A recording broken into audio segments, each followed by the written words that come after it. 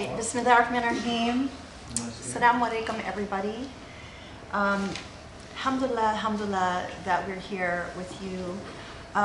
It's been over a week now that, Sheikh has been really struggling with pain. I know he's embarrassed when I talk about the suffering, but I feel like it's a really important thing to hear and to understand. Because, as I've said before in my weekly email and other communications, and here is that it's truly a test, not just for the individual, but for the people around him and the people who care about him and the people in the community, and certainly I think larger, the Muslim community. And it feels like it's been a long time because on the one hand, it's like everything else, the time goes by very quickly. You sort of lose track of time. But it's also a very long period of time because suffering is extremely tedious and tiring, very draining, very lonely.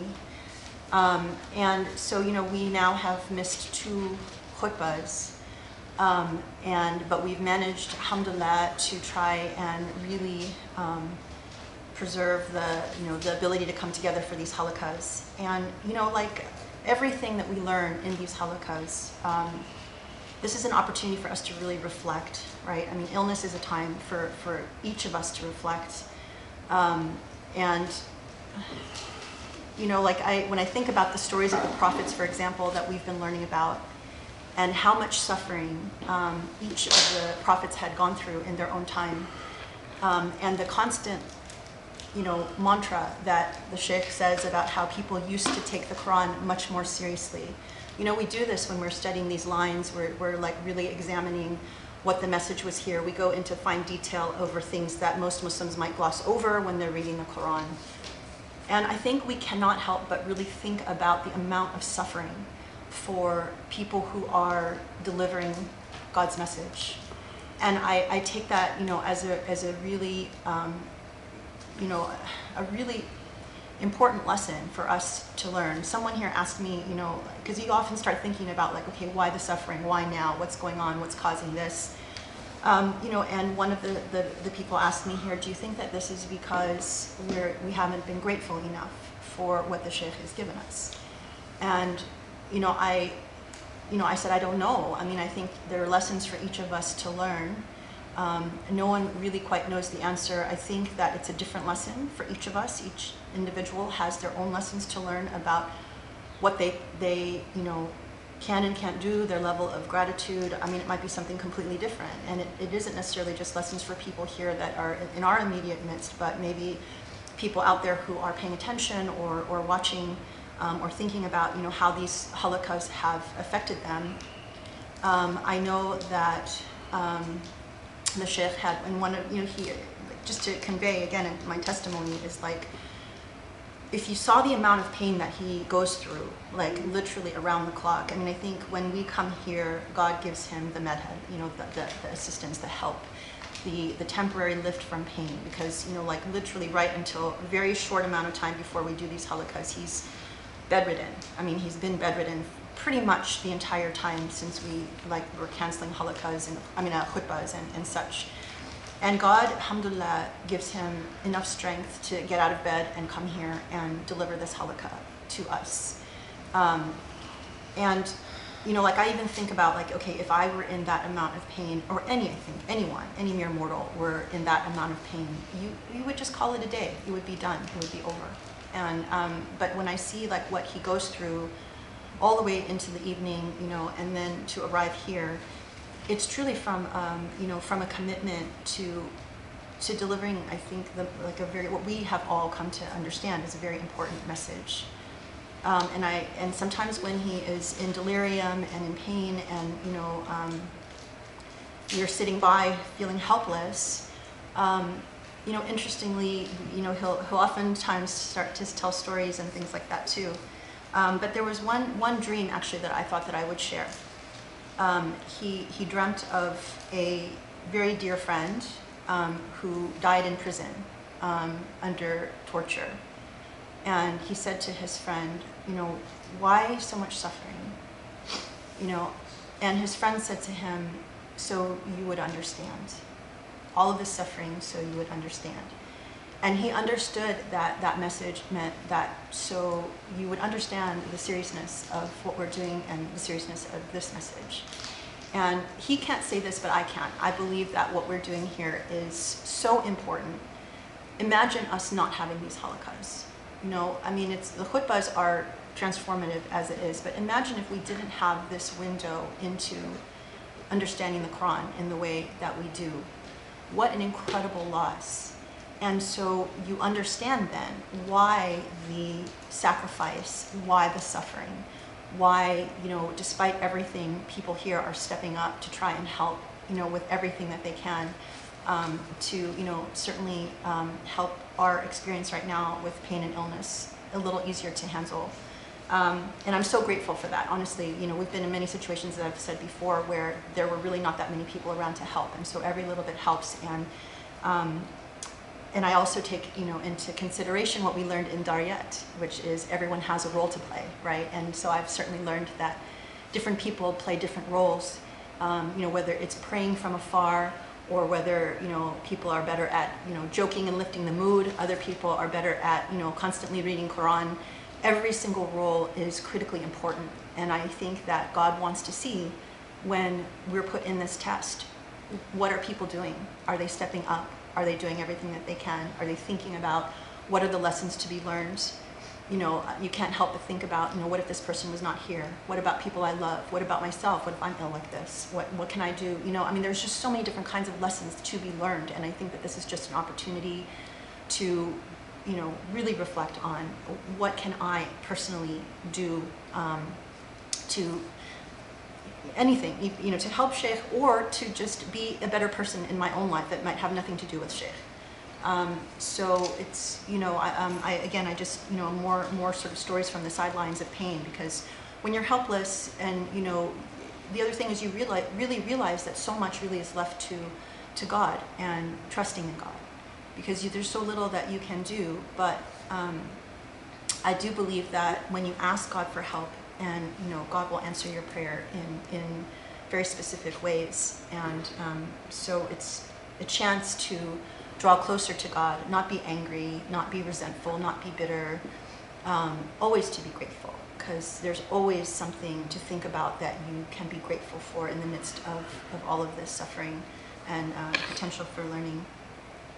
So, but I know that, you know, for all of the suffering that I've seen from Sheikh, this is truly an incredible effort, something that I think very few people would be able to tolerate, very few people would be able to handle.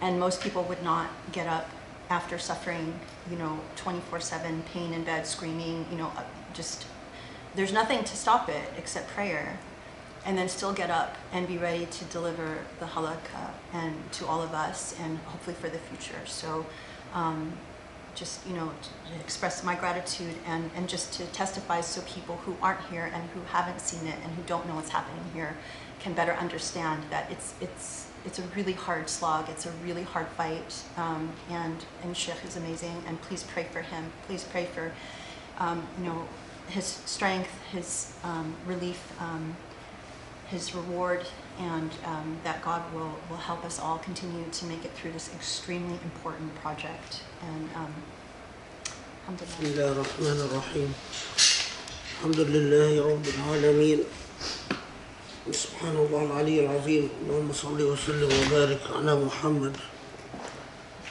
وعلى آله وأصحابه وتوب بإحسان إلى يوم الدين. اللهم يا علي يا عظيم اللهم اشرح لي صدري ويسر لي أمري واحلل عقدة من لساني يفقهوا قولي. اللهم يا رب اللهم لا تكلفنا إلا وسعنا ولا تؤاخذنا بما نسينا واخطأنا ولا تحمل علينا إصرا كما حملته على الذين من قبلنا ولا تحملنا ما لا طاقة لنا به واعف عنا واغفر لنا وارحمنا أنت مولانا فانصرنا على القوم الكافرين يا رب.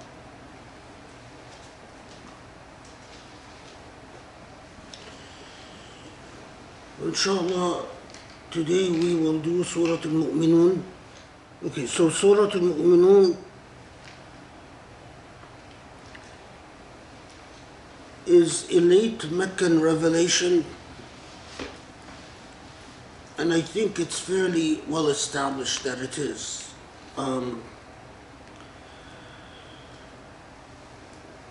Among the last surah, not the last, but among the last surah revealed in Mecca, it is, most reports say that it was revealed after Surah Al-Anbiya, which we've discussed, and Surah Al-Anbiya, of course, was after Surah Ibrahim, so then you have Ibrahim, Al-Anbiya, and Al-Mu'minun. And although this is not certain, but it is likely that it was revealed right before Surah Al-Sajdah, which we have also discussed. But there's some conflicting reports about that. And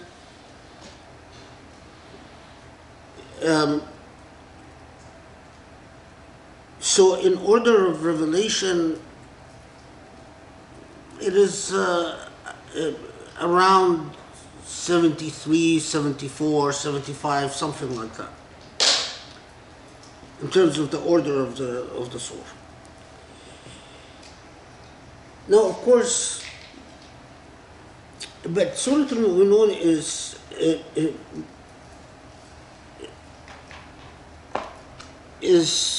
interesting, or it's fascinating in several regards. And especially that it is revealed at the end of the Meccan period. So we by the time Surah Al-Mu'minun is revealed, we already had Surah Al-Kahf, we already had Surah Al-Nahl, we already had Surah Ibrahim. And so it is easy for one to miss, or to miss what Surah Al-Mu'minun adds or contributes at this point in the history of the Islamic Dawah, because it seems to repeat a lot of the same themes that have already been covered in earlier revelations, until you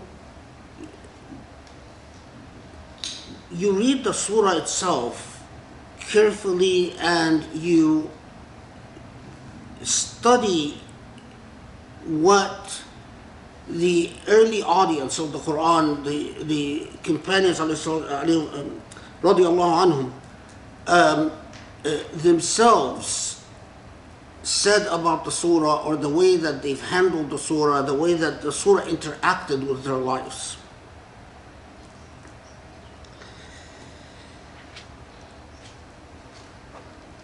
And it begins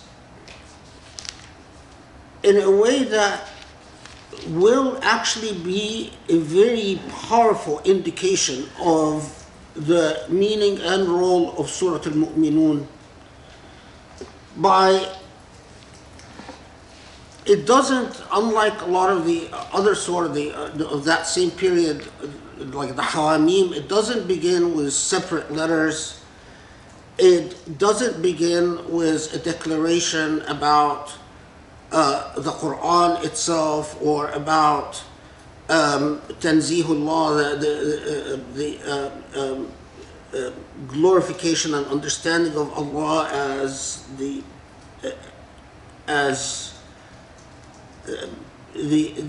one and only, or a proper understanding of the Dhat and the Sifat,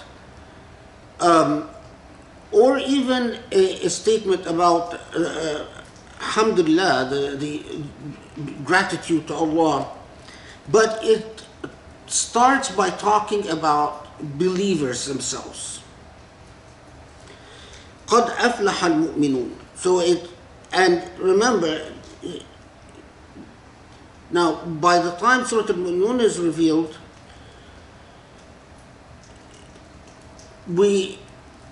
the persecution of Muslims has reached a height, and the hijrah, at least to Abyssinia, had already taken place, and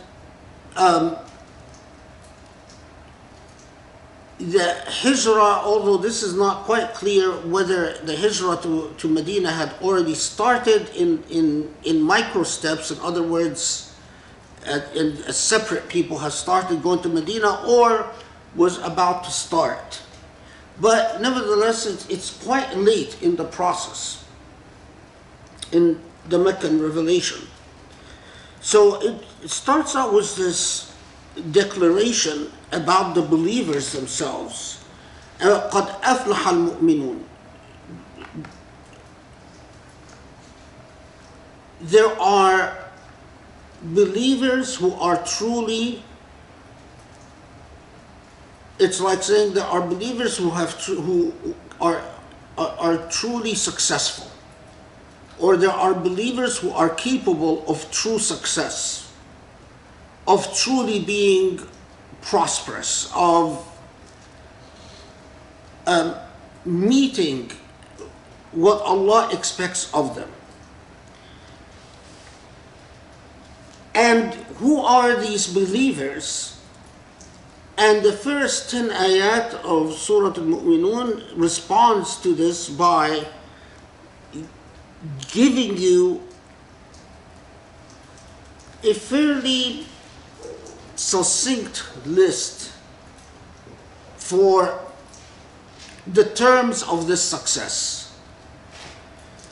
قد أفلح المؤمنون الذين هم في صلاتهم خاشعون والذين هم عن اللغو معرضون والذين هم للزكاة فاعلون والذين هم لفروجهم حافظون إلا على أزواجهم أو ما ملكت أيمانهم فإنهم غير ملومين فمن ابتغى وراء ذلك فأولئك هم العادون والذين هم لأماناتهم وعهدهم راعون والذين هم على صلواتهم يحافظون أولئك هم الوارثون الذين يرثون الفردوس هم فيها خالدون. So now immediately we're struck by a couple of things. That this same list that Surah Al-Mu'minun gives us had already been mentioned elsewhere. These sort of, if you will, these 10 or this list of commandments. But here they are front and center at the beginning of the surah. And if you compare the context of this list to other contexts in which a similar list is mentioned, you find that in Surah Al-Mu'minun it is very clear that these are the basic elements to be met for one to attain Al-Firdaus. And Al-Firdaus, which is, there is some disagreement as to the origin of the word. Most say it's Persian Arabized word. Some say it's older than that. It's Syriac Arabized word, but it's likely a Persian Arabized word.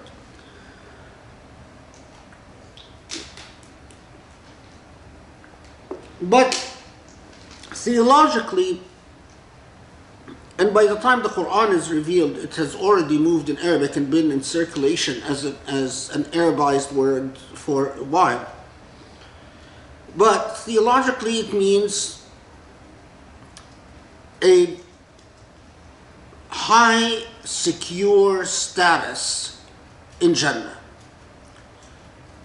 Now, whether you're a traditionalist that sees this as in terms of material terms, or you are a Sufi-esque who sees this in terms of a degrees of enlightenment and degrees of security.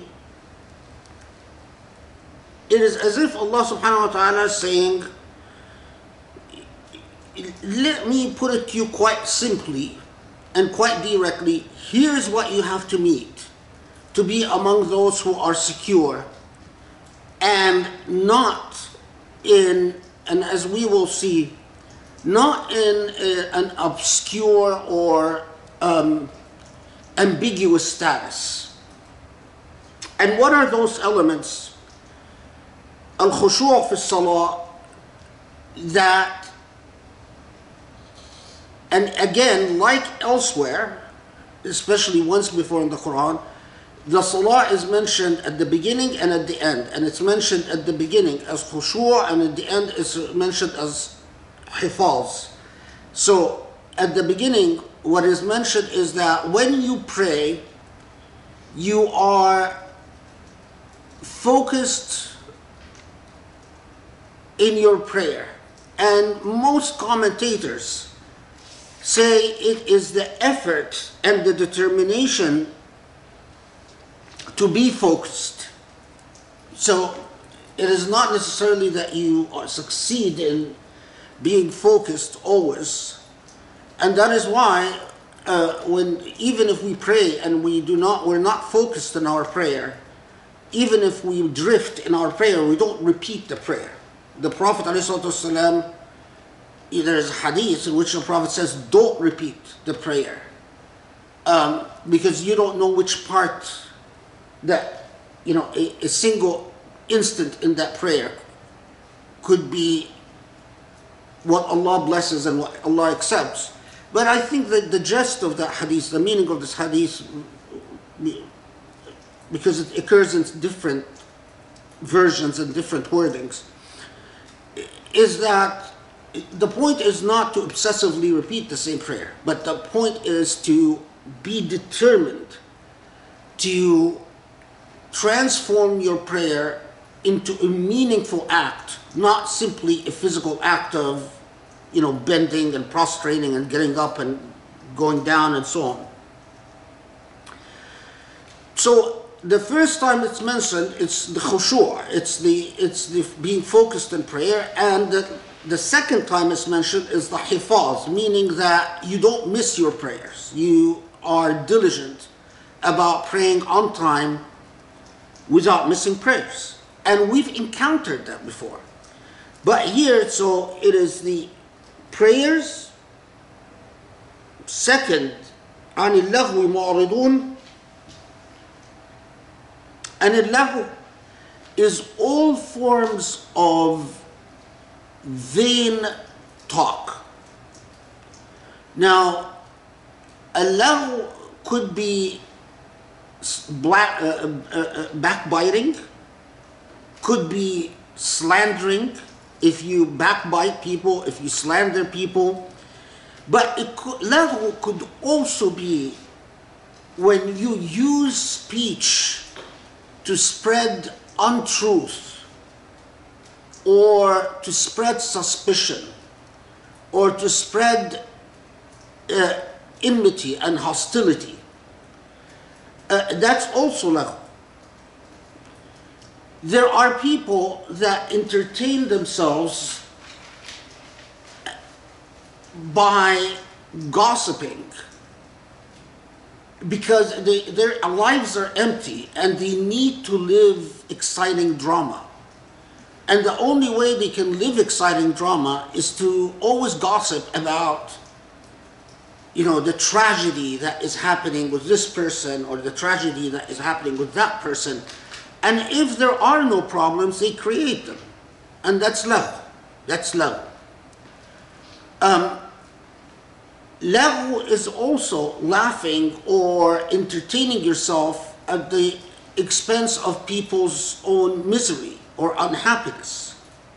So if you are just talking about the misfortune that befell that person and this person, and you don't have a good intent in your heart, in other words, you don't intend to help, or you don't intend to find help, and you're just gossiping to keep yourself entertained, that's also lagw.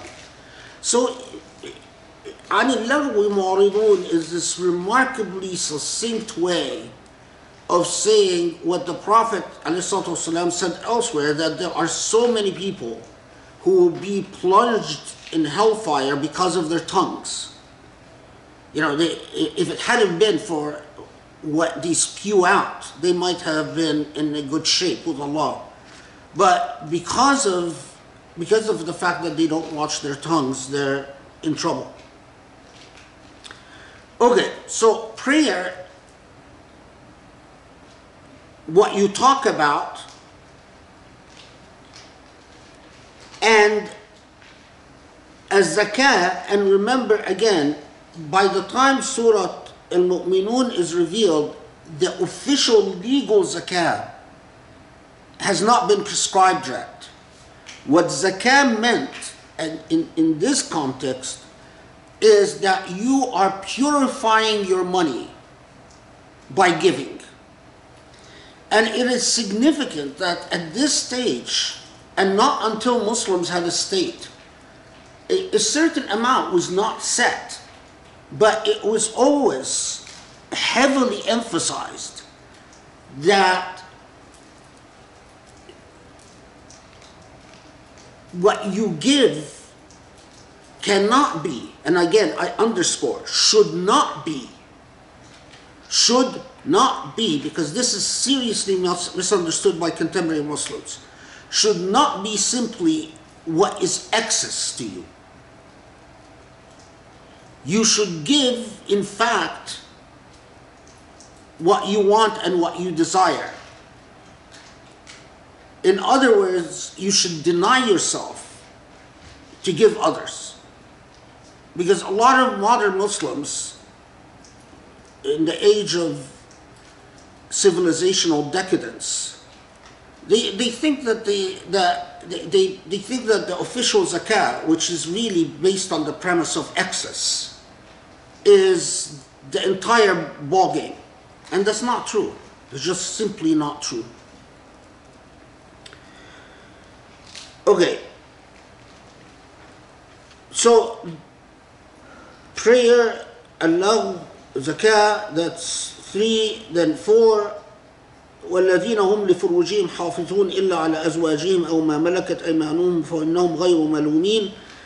And they guard their private parts, and we said that this means they don't engage in unlawful sexual relations except for who they're married to or who their right hands possess. And I said earlier that I agree with the fuqaha who said that rights hands possess basically means the same thing as marriage.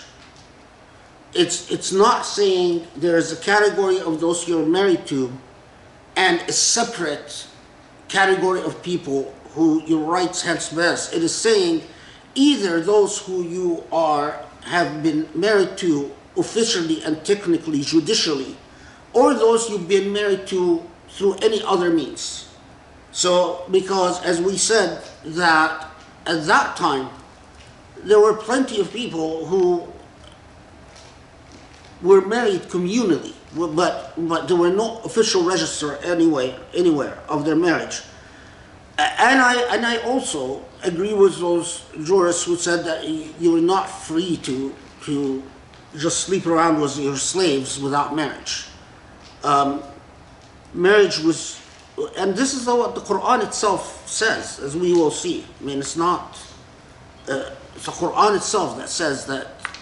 So the proper venue for sexual relations is marriage and a committed relationship in which people exchange vows and are in a covenant with God. Then after that, the amanat and the ahud. وَالَّذِينَ هُمْ لِأَمَانَاتِهِمْ وَعَهْدِهِمْ ra'un. And the covenant, the amanat and uhud are covenants and promises. That you don't break promises, that people can trust in what you commit yourself to do, because that is a basis for any stability within any aspiration of any civilizational order. A people who don't honor their word cannot have a civilization. It is impossible. It is just, you can't build a civilization upon individuals retaining ultimate discretion to do or not do, depending on whether they can achieve an additional benefit or not. The whole idea of law and the whole idea of stability and the whole idea of social unity and social contract is that individuals deem themselves obligated by something other than pure self-interest. If your mindset is that, yeah, I'll promise, but I always retain ultimate discretion to break my promise, if I can find a little benefit here or there for violating my promise, the reason this is so disastrous, whether you engage in it in a marriage or in commerce or in any type of intercourse with human beings, the reason it's so disastrous is that you can't build anything. Then society becomes total and absolute chaos.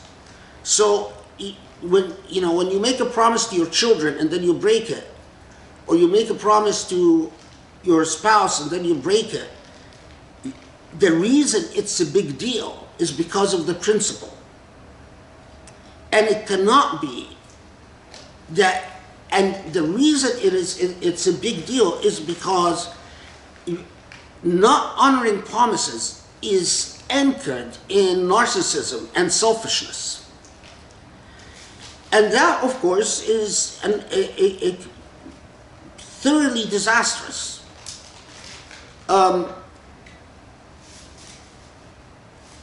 This is a little bit of a digression, but I thought of saying it at the very beginning, but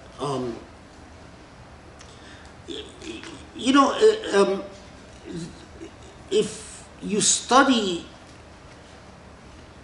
human conduct long enough and you study the anatomy of civilizations, what makes civilizations come to being and what makes civilizations vanish. And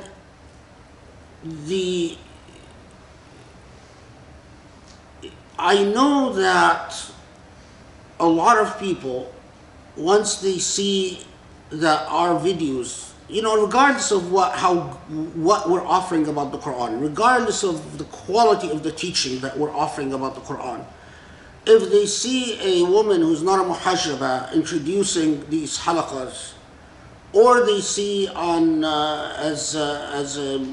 in the picture that the Usuli Institute sends around a dog, then that's it. Then they're not going to listen to anything that the Usuli Institute has to offer. And that type of dogmatism and that type of affectations in piety, that type of closed-mindedness, when it is coupled with the lack of basic fundamental virtue, like simply the ethic of keeping your promise, whether it's with your child, whether it is with your siblings, whether it is with your spouse, your business dealings, as something as simple as You say, you know, I'll see you tomorrow at 3 o'clock. You honor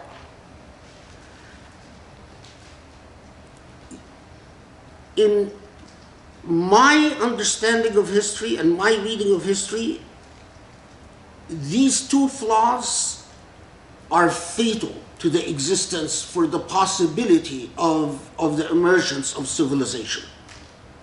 A people who are this close-minded, this exclusionary in their approach to learning, this dogmatic and segmented and bracketed in their categorical thinking. So they think in terms of categories and have no flexibility of intellect.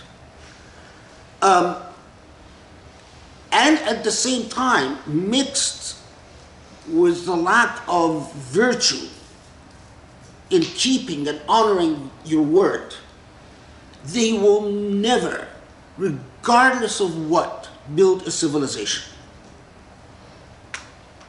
That's just the sad reality of it, is that, you know, you can have as many conferences as you want. You can build as many colleges as you like. You can buy as many weapons as you want. You can do whatever you want.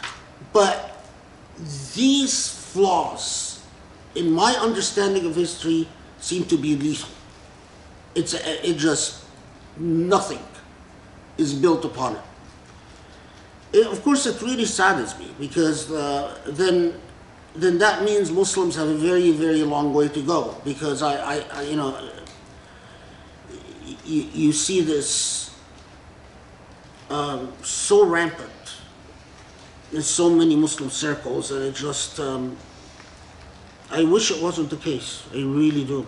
So what strikes you about this list, other than the fact that we've seen it before, and yet Allah brings it to the forefront in Surah Al-Mu'minun?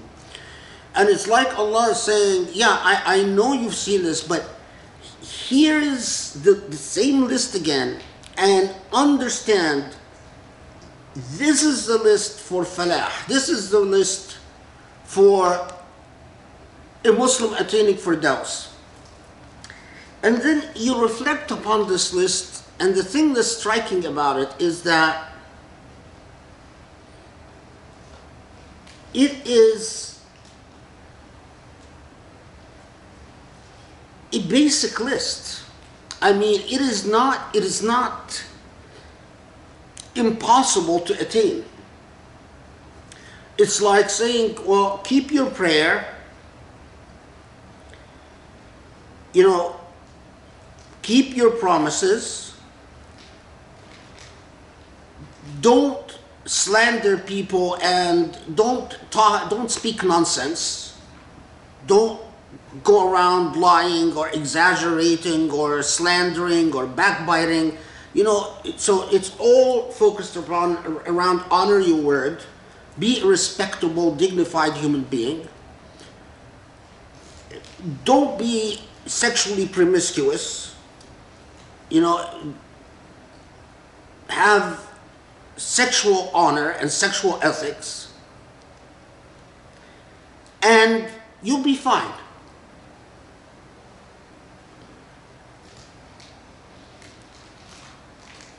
So what is being underscored here? Well, there was an anxiety among, and this anxiety sort of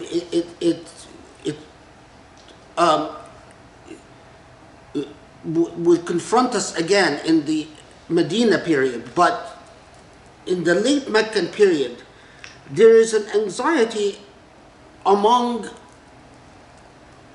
the various, there are Muslims that have been, because of their status, their circumstances, have met intense persecution.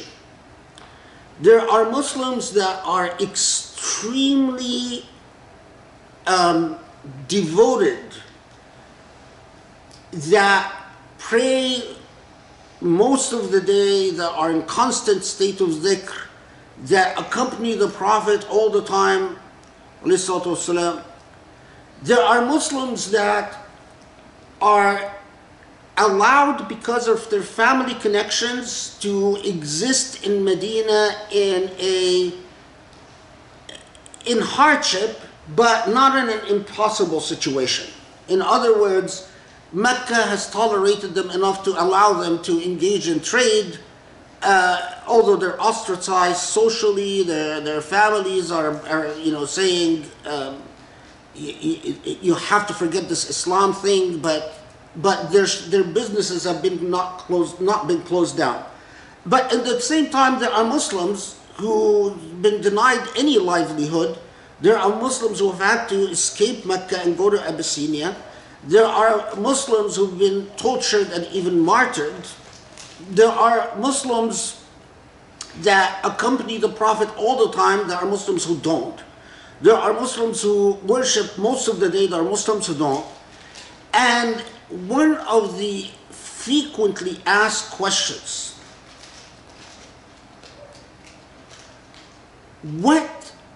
fundamentally and basically, what does Islam want? Are we all supposed to be, if I put it to you differently, are we all supposed to be Ali ibn Abi Talib? Are we all supposed to be Abu Bakr and Umar? Are we all supposed to be these larger-than-life figures that, and that question, by the way, keeps recurring. And as I said, it will come back in Medina. And Surah Al-Mu'minun comes in, and at the very beginning of the surah, comes and says, and we'll connect, you'll see how this becomes very material for the rest of the surah. But it says, listen, here are the fundamentals of what would make you a sound, solid Muslim. Now, the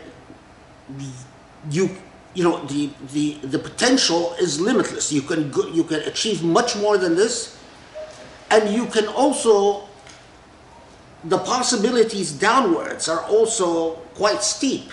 But here's the basically what is demanded of you. Okay. And then from that, Surah Al-Mu'minun takes us to some of the basic elements about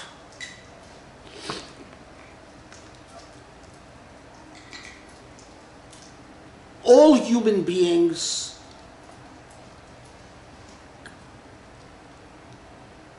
and remember this phrase, the common is miraculous. One of the biggest problems is, and for it was human psyche, is that just because it is common, remember a lot of these people are demanding, telling the Prophet ﷺ, give us miracles. And the response of the Quran is, the age of miracles is over. In fact, focus on the common. Focus on what surrounds you. Because the common is miraculous. You human beings sit there, waiting for the exceptional thing to happen. But in fact, the exception or the truly miraculous is happening all the time. So, and this description of creation, which that we've created humans from a draught of clay, then we made humans a drop in a secure dwelling place, then of the drop we created a blood clot, then of the clot we created a lump of flesh, then of the lump of flesh we created bones, and we created the bones with flesh, Then we brought human beings with ثم جعلناه خلقا آخر, which then I'll come back to this. Then it became another creation altogether.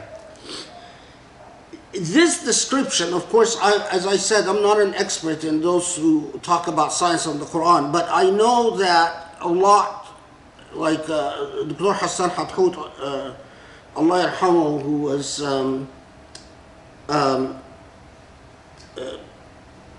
what do you call these doctors that give birth, that help?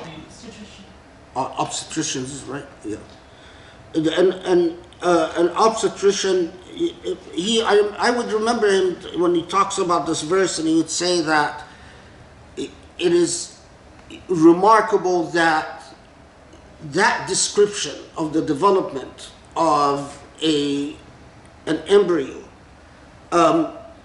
is in a book that was written at the time it was written. And if you look at Maurice Bucay's book on the Quran and science, he talks about this as well as several of any of the books that deal with science of the Quran. But from a non-scientific perspective,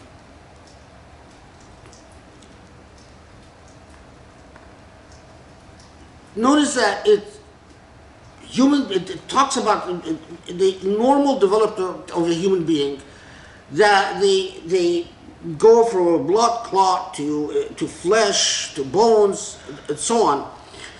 Then it comes to a point and says, ثم أنشأناه خلقا آخر فتبارك الله أحسن الخالقين. That you have what can be described as biological developments until it gets to a point, and then when the element of life is added, it's as if we don't have the linguistic tools to even relate to this to us. So Allah subhanahu wa ta'ala simply says, and then it becomes something other. Now, this is significant if you've read a lot of philosophy about the mystery of consciousness. How do we philosophically define consciousness? Because no one has succeeded in philosophically making sense of consciousness. You can add all the elements of biology and physiology that make cells alive, that make cells communicate with one another, etc., etc. But what gels all of that into the complicated bundle that is a human being?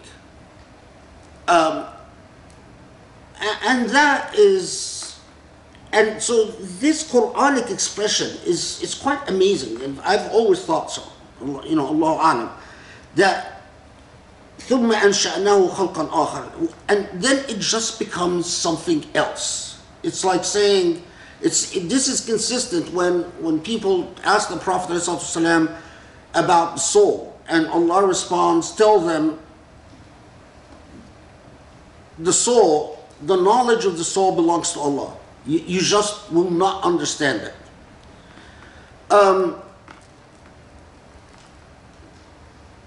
There's a lot that you can say about this, but the soul is absolutely a mystery. I mean, if you've ever seen people die or seen corpse and bodies of people after they die, they're not. It's amazing. I mean, the minute the spirit leaves the body, and it's not the same thing at all. It's as if something truly magical has left the body, and what is before you is, and all the especially in non-Muslim cultures, all the cosmetics that they resort to try to give the delusion that the corpse is still the same person after death. It takes such an remarkable amount of violence to the body to try to give an enormous amount of makeup just to try to give the impression for just a short while that this is the same person after the soul has departed. And of course it's not. Anyway. And then ثم إنكم بعد ذلك لميتون. After that, this whole miraculous process, the common is miraculous, that takes place all the time with all of you, then you're dead. Then Allah subhanahu wa ta'ala, وَلَقَدْ خَلَقْنَا فَوْقَكُمْ سَبْعَ طَرَائِقَ وَمَا كُنَّا عَنِ الْخَلْقِ غَافِلِينَ. Now, this is 17.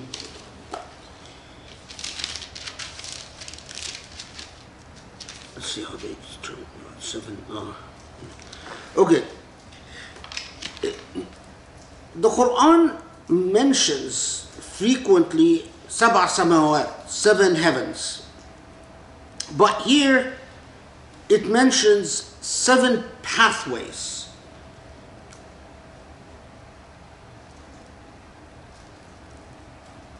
Especially in the Sufi tradition, they read 7 pathways in an entirely metaphorical sense. And they read the Sab'a Tara'iq as 7 levels of elevation. And I don't remember the 7 levels. If it hadn't been for the illness, I would have looked it up and prepared it for the halaqah, but قدر الله ما شاء فعل. But what is interesting here is that before I mentioned that although we say sab'a samawat, 7 heavens, it doesn't mean that these are astronomical heavens, but rather that they could be 7 ages, 7 stages, 7, and it is significant that in Surah Al-Mu'minun these 7 are mentioned, are referred to as tara'iq, and not necessarily skies, because of course in the medieval age there were an attempt to say, well, 7 heavens means the 7 seen planets from Earth and their orbit around Earth, but it's not an orbit, and it's not the 7th planet. And 7 skies, I think, refers to something that is not a part of our reality altogether, without even, separate and apart from the Sufi way of reading Sab'a Tara'iq or 7 pathways. Okay, and then after that, Allah reminds us again of the common, and the common is that this life on this earth cannot be coincidence, because it required exactly the right amount of water to stay, not just to come to earth, but to stay on earth. وَأَنزَلْنَا مِنَ السَّمَاءِ مَاءً بِقَدَرٍ فَأَسْكَنَّاهُ فِي الْأَرْضِ فَأَسْكَنَّاهُ فِي الْأَرْضِ. The right amount of water had to evaporate and vanish, and the right amount of water had to stay for life to be sustainable on earth. And that it takes, a certain amount of hubris to believe that this can just come about by coincidence.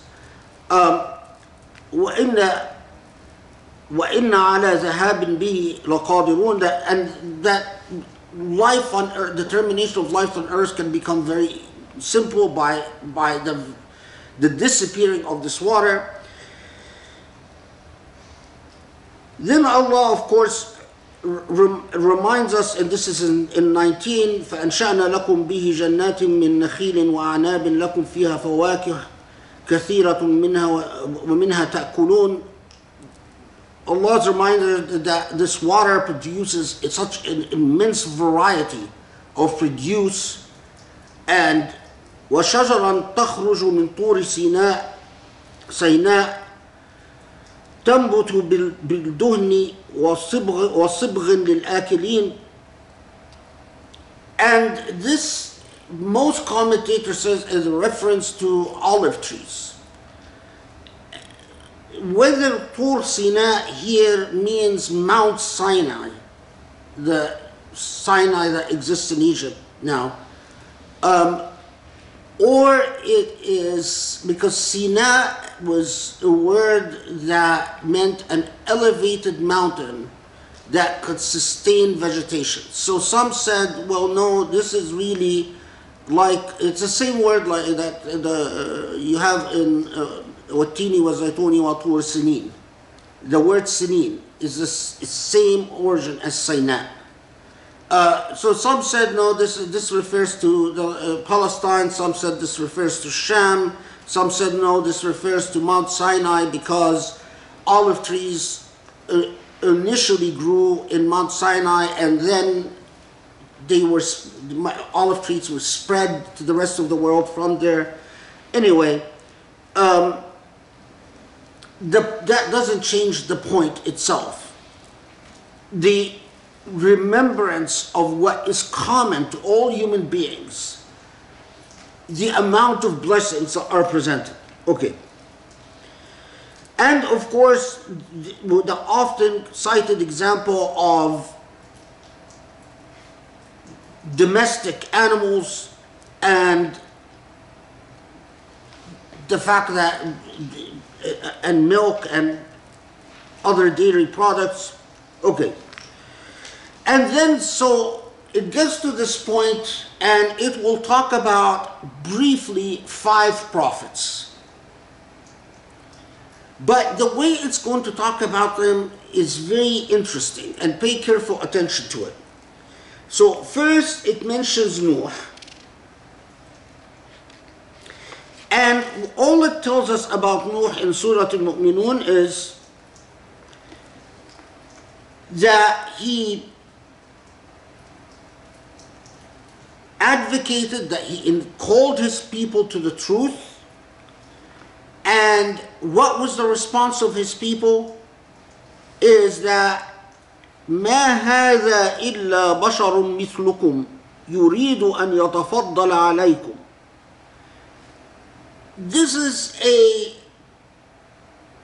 just a human being like you. And what is motivating this common human being is that he wants to be special.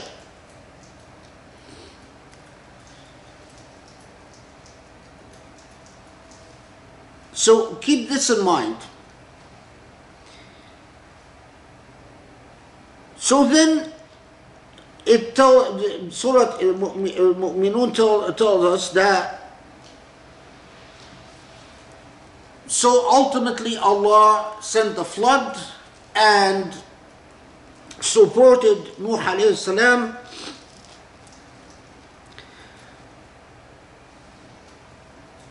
And then 29, وَقُلْ رَبِّي أَنزِلْنِي مُنزَلًا مُبَارَكًا وَأَنْتَ خَيْرُ الْمُنزِلِينَ. The dua is articulated as if it is coming from the mouth of Nuh, where the Prophet Nuh says, Allah, ultimately, أنزلني منزلا مباركا. Allow me, let's see, 29,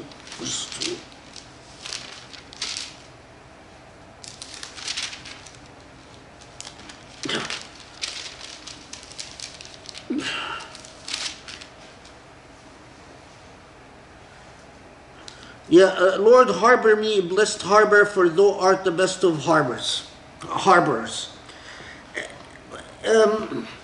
Yeah, it could be translated this way, but anzilni munzalan mubarakan, it's like saying, Allah, protect me until I reach make the end safe and blessed. Now, this dua is although it's said as if it's articulated in the mouth of Nuh alayhi salam, but it is a beautiful dua. Remember it. Someone wants to join? You guys see? It is as if telling Allah, take my hand till the end.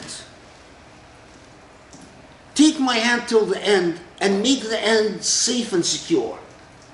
أنزلني منزلا مباركا وأنت خير المنزلين. Okay, then it tells you, and then after that we created several generations, centuries and generations of people. ثم أنشأنا من بعدهم قرنا آخرين فأرسلنا فيهم رسولا منهم أن اعبدوا الله ما لكم من إله غيره أفلا تتقون. It doesn't tell us who these prophets are, or these prophets were, or who these people were, and in a lot of the tafsir, they start speculating. Well, this must mean that this is Qawm Ad, this is Qawm Thamud, this is Qawm this is Qawm that. The point is that in Surah Al-Mu'minun, Allah doesn't tell us. Allah simply says, just understand there's a common process here. I send a prophet, people confront the messenger and say, who are you to be telling us to live differently? You are just but one of us, or one like us. And they turn away, and then Allah sends another messenger. Okay. And وقال الملأ من قومه الذين كفروا وكذبوا بلقاء الآخرة أطرفناهم في الحياة الدنيا ما هذا إلا بشر مثلكم يأكل مما تأكلون منه ويشرب مما تشربون. So, and with each successive generation, we confront the same problem, is that people say, this is just a common human being. He eats like you eat, drinks like you drink. Pay attention here to وَأَطْرَفْنَاهُمْ فِي الْحَيَاةِ الدُّنْيَا. That وَأَطْرَفْنَاهُم is a remarkable expression. If you want the most literal way of translating it is, and we spoiled them. If that was that would be the most literal way.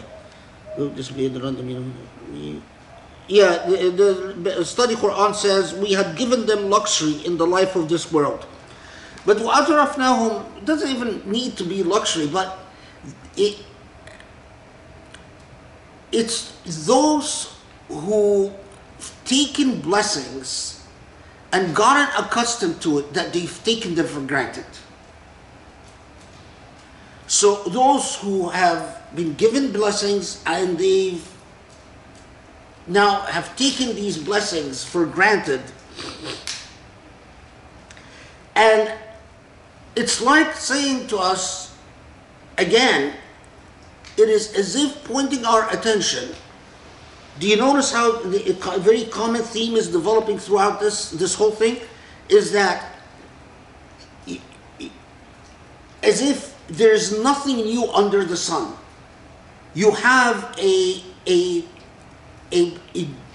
from the Quranic perspective, from the perspective of the divine, a very repetitive and dreary process. Human beings want the exceptional oh, why don't you send angels? Why are these prophets just like us? They want the exceptional, and they don't notice that the exceptional, that the common is exceptional. That the miracle, it surrounds them every single day. Every time when someone is born, that's the miracle. Every time they drink a glass of milk, that's the miracle. Every time they eat cheese, that's a miracle. Every time they eat a fruit, that's the miracle. They fail to notice all of that. And they take everything for granted, and they constantly say the same dynamic of, where is God? We don't see God. We don't feel God. Where is God? Okay. Then, one of the most, when you get, and it's emphasizing that sort of, it gives you, especially if you memorize Surah Al-Mu'minun and you're reciting it, and then you come to ayah 36, أيعدكم أنكم إذا متم وكنتم ترابا وعظاما أنكم مخرجون هيهات هيهات لما توعدون. This expression, hayhat, it absolutely conveys this sense of, wow, this old story has been going on for generations. It's like you start feeling like, God, from the Malakuti perspective, from the perspective of high above, this is really tedious and boring. People are always making such a big fanfare about the idea that resurrection, accountability, but yet it is so also obvious, also common. Okay.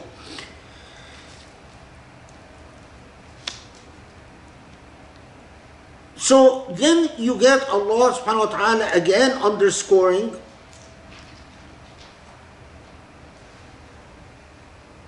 in 42, ثم أنشأنا من بعدهم قرونا آخرين, that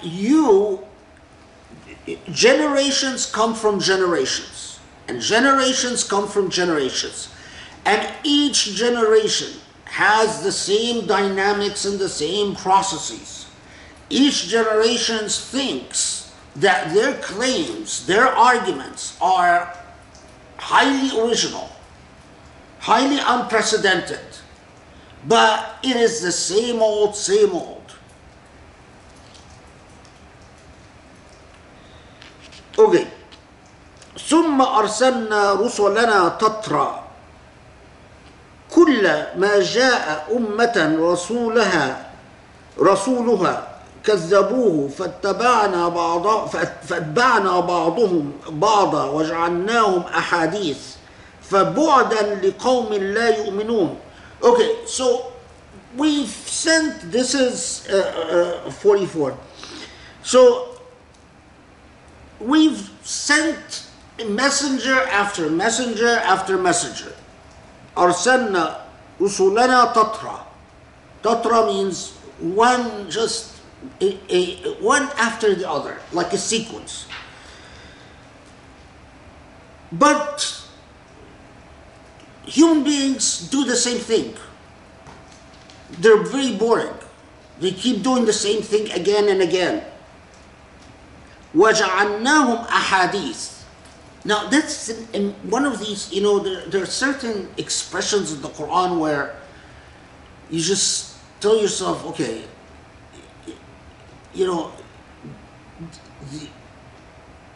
from a believer's perspective, the author of the Quran, it cannot be human. From even just a literary critic, say, this is the author of the Quran is an exceptional perspective. وَجَعَلْنَاهُمْ أَحَادِيث 44, let me see how the study Quran translated. And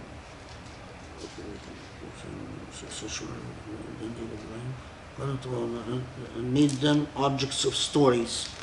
Okay, the study Quran said says, and made them the objects of stories. That sort of kills the energy out of it, you know. وَجْعَلْنَاهُمْ أَحَادِيث, meaning like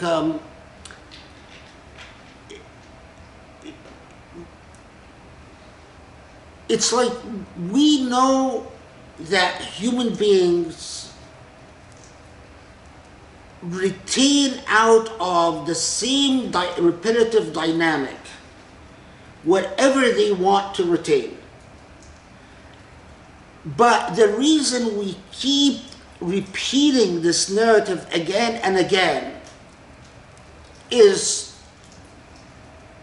it's as if saying so that the story will spread to preserve a kernel of truth. It's an amazing, just amazing way of saying it. It's like saying, you know, I just wanted to achieve narrative saturation so I can preserve a kernel of truth.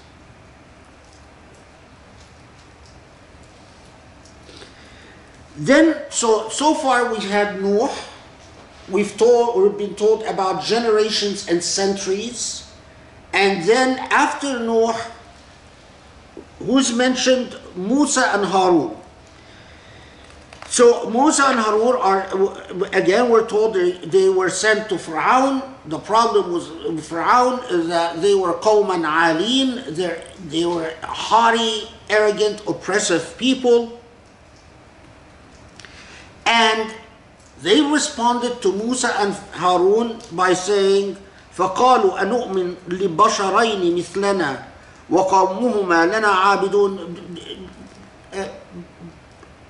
The only variation here is that they saw Musa and Harun as belonging to an inferior people. So they said, they're humans like us. But although they recognize them as humans like them, so it's not like the white race that didn't recognize slaves as human, but thought of them as subhuman. No, in the case of Musa and Harun, their oppressors recognized them as human.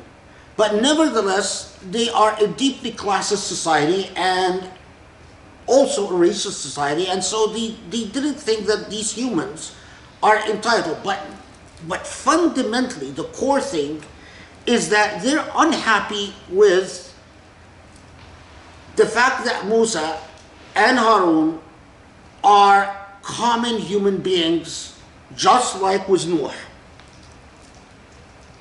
Then from there, it moves to the third prophet, Isa alayhi salam, and Maryam.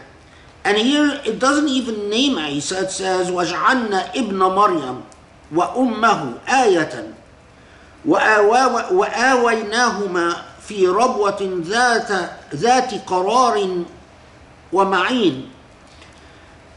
That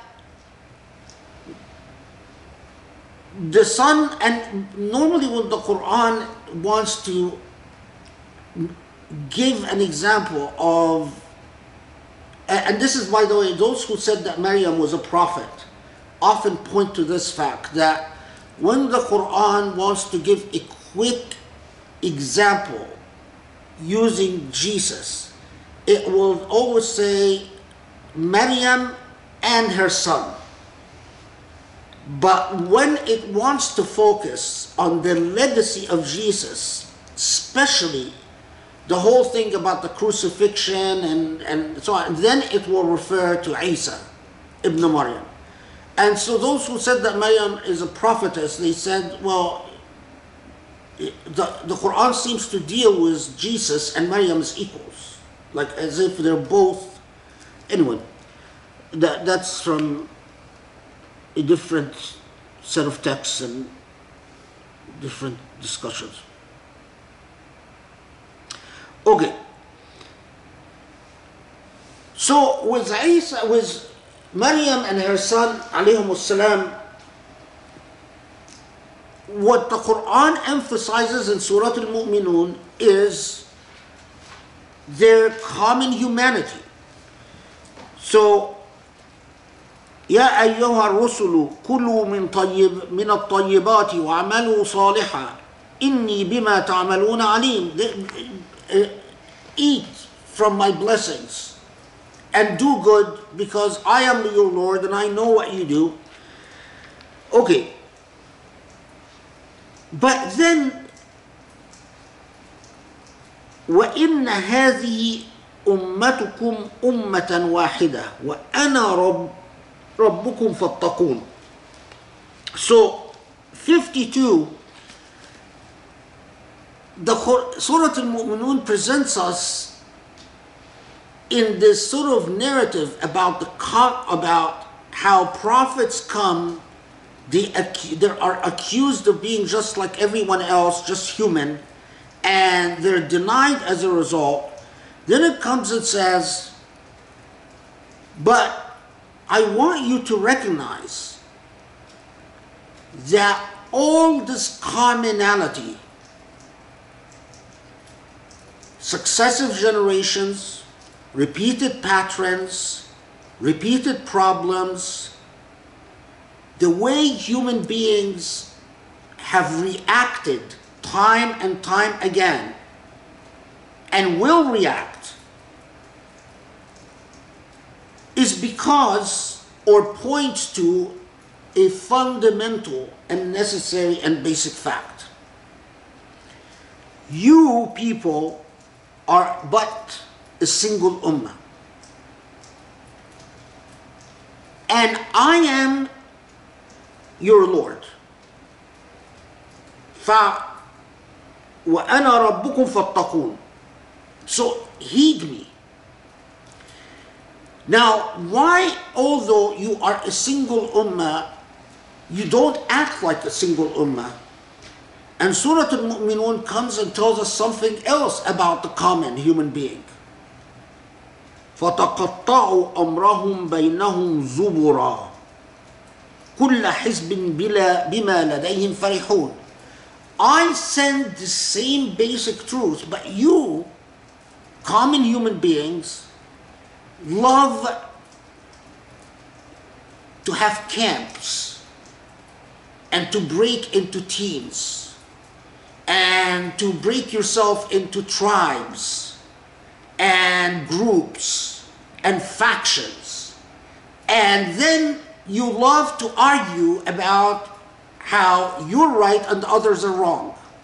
And what adds to the problem is that those of you who are given a lot of bounties, those of you who find themselves doing well, thriving financially, materially, you think that just because you are richer and more powerful at this point in history, you start thinking that that means you're closer to God than the others. That this necessarily means that God loves the white man, God loves the Indian man, God loves the whatever man, or God approves of this group, God approves of this group.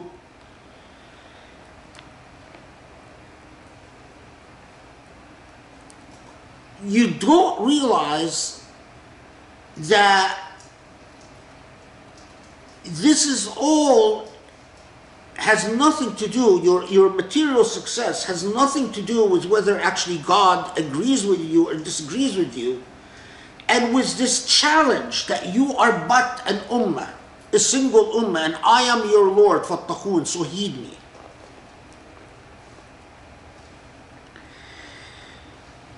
Okay.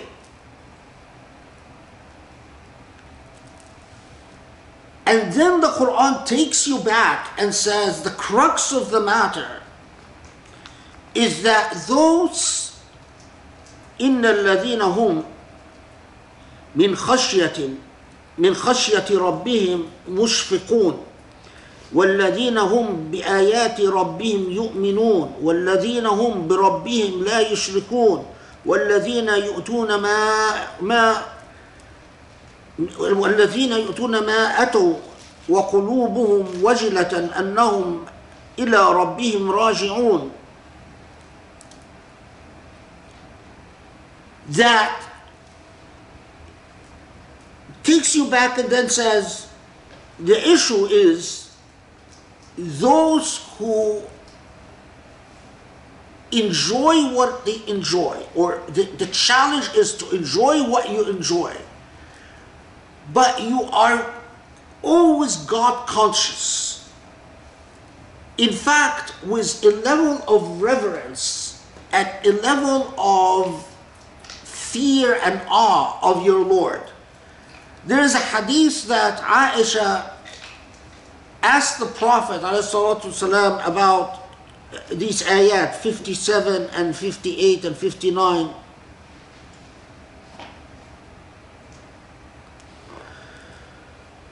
والذين يؤتون ما أوتوا وقلوبهم وجلة أنهم إلى ربهم راجعون. And she says to him, so those who do what they do while their hearts are in a state of wajal. Wajal is in study Quran, it translates it as a heart's quake. Yeah, I mean a reverence of your Lord. It's not your heart's quake. Al-wajal is that you're God conscious. So it's not that you are frozen with fear, but you don't take God for granted. So Aisha asked the Prophet ﷺ, she says, is this talking about that people who commit sins and yet remember, so those who drink alcohol and fornicate but then remember God and so they fear God? And he said no. The Prophet ﷺ said no, it's talking about those who do good. They do the good they do, but they are constantly conscious that they can't take that good for granted. So in other words, humility. You don't start thinking that you're fine with God just because you do the basics. One of the important reports narrated in a number of versions, all very close to each other, is that Aisha radiallahu anha, when she is asked about the character of the Prophet, the people who had not met the Prophet would ask her how was his khuluq, were his ethics, his personality, his manners. And she would always refer them to say, haven't you read the first 10 ayat of Surah Al-Mu'minun? That was his character. And that only underscores, because we've encountered that same list before, but in Surah Al-Mu'minun it is put front and center, and it is underscored قَدْ أَفْلَحَ الْمُؤْمِنُونَ, that if the believers want to understand the standard, here's the standard. Another thing that I forgot, in verse 51, يا أيها الرسل كلوا من الطيبات واعملوا صالحا إني بما تعملون عليم. يا أيها الرسل كلوا من الطيبات واعملوا صالحا. Now, of course, this is saying, addressing itself to messengers and saying, messengers of God, كلوا من الطيبات, eat from what is good, وَعَمَلُوا صَالِحًا, and do good. Because I know, I observe you, and I see all. Now, it would seem rather obvious that the prophets of God would only eat from what is good and would only do good. So, what is the point of saying this to the prophets of God? And in the ayah that comes right before, وَإِنَّ هَذِهِ أُمَّتُكُمْ أُمَّةً وَاحِدَةً وَأَنَا رَبُّكُمْ فَاتَّقُونَ. And this is but, your ummah is but a single ummah, a single nation.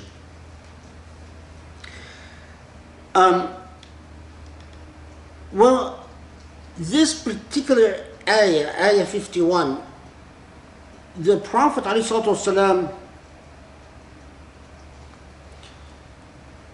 comments that what Allah commanded for the prophets is what Allah commanded for all believers. إن الله أمر المؤمنين بما أمر به المرسلين. And then the Prophet ﷺ recites this verse, that what Allah commands for the prophets, Allah commands for believers. And then the Prophet ﷺ elaborates by something that becomes an ethical principle. يا أيها الناس إن الله طيب لا يقبل إلا طيبا. Understand that Allah is good, and Allah does not accept other than what is good. And again, this 51 comes right before telling us that you're a single nation. There are commentators like Ibn Arabi from the Sufi tradition, and like Qadi Abdul Jabbar from the rationalist tradition, who, looking upon this, said, well, to say God is good and only accepts what is good begs the question of what is innately good. And then to say this is but a single nation, meaning humanity is a single nation, then it is an invitation for humanity to ponder what goodness unifies all of us.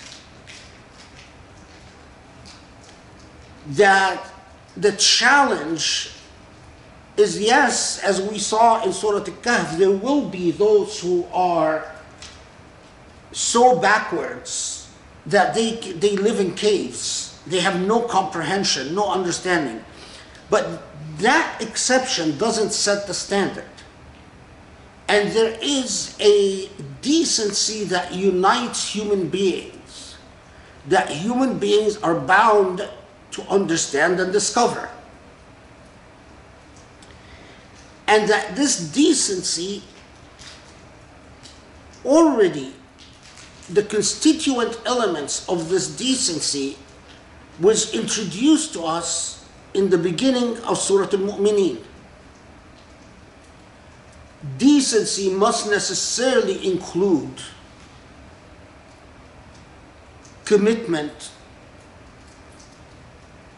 promises, covenants, truth, because speaking untruth is lahu. To speak falsehood, to say, to disseminate false information, to speak lies, to speak only what serves your interests and to ignore what doesn't serve your interests is all a form of lahu. So that fundamental anchoring in decency, as we will see, is very critical for the rest of what's going to come. Okay. So now let's go back to where we left off.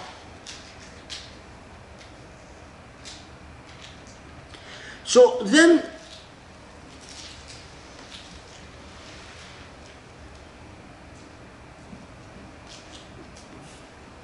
in verse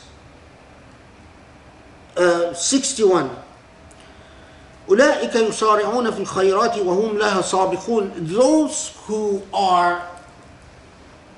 have God consciousness, those who don't take God for granted, those who do not simply presume that just because we are doing what we believe is God's commands, that then God will overlook. In fact, they have a further characteristic. يسارعون في الخيرات. Now, if Muslims just reflected on just this one expression, يسارعون في الخيرات, meaning they hasten to do good. For khayrat, it's like everything that benefits other human beings or benefits animals or benefits nature is khayrat. So if you, as the Prophet ﷺ taught us, that if you clean the road, that's khayrat. If you fill a pothole, that's khayrat. If you help an animal, that's khayrat. If you feed the needy, that's khayrat. يسارعون في الخيرات. It's not that they do good. No, they race to go good. They actually race to do good. وهم لها سابقون. And they do good as believers before anyone else. Now, so many, like Imam al-Ghazali says this in Al-Ihya, Jilani says this in several of his writings, and Imam al-Muhasibi says this in several of his writings, that the characteristic of the common Muslim, the Muslim that Allah wants to see, is that they do good before anyone else. They don't wait around to be told this is good and then they do it subsequently. They actually are at the head of the curve. وَهُمْ لَهَا سَابِقُونَ, explicitly, before anyone else. Why am I underscoring this? Because when I mentioned in a khutbah in the past that, for instance, when France started discriminating, now it's gotten even worse against muhajjabas. The last people to respond were Muslims. I mean, it's remarkable. The same Muslims who won't listen to a halaqah just because there's a woman introducing the halaqah who's doesn't have her hair covered, these same Muslims are so disconnected from the logic of the world that the fact that the European Court of Justice just issued a judgment saying that it is lawful in Europe, now all over Europe, it is lawful to fire a woman for wearing the hijab.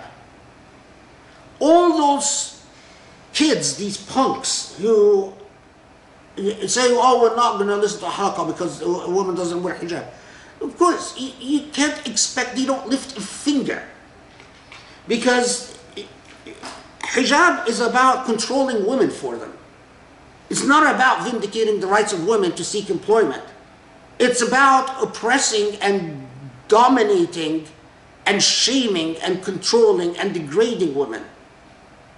And so they'll invoke it when it's part of privileging the male dominion, but they won't care if Muslim women all over Europe are losing their jobs because they're wearing the hijab. They don't care about that, because it doesn't stroke their male ego to say anything about that.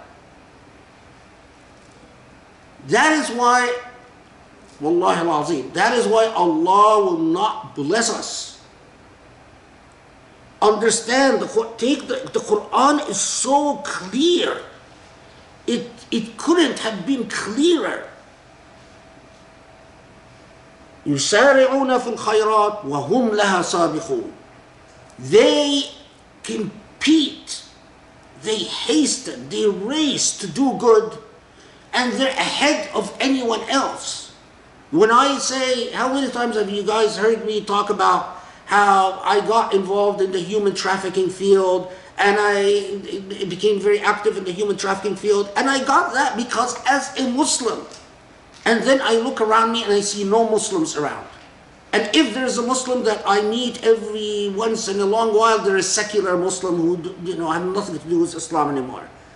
And then I even discover Muslims from certain institutions in the US that are so backwards and primitive and pig-headed that they actually sit there and say, what does that mean, human trafficking? In other words, attempting to be smart Alex and deconstructing the idea of human trafficking under the delusion of defending the Islamicity of slavery as an institution or something like that, or sexual exploitation, or male dominance, or exploitative hegemonic institutions of power. I mean, it is incredible. Okay. But then, subhanAllah,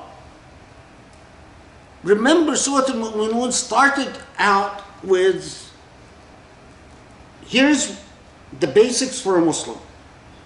Then took you to the prophets and how they're accused of just being common people. Then it took you towards a remarkable challenge in saying,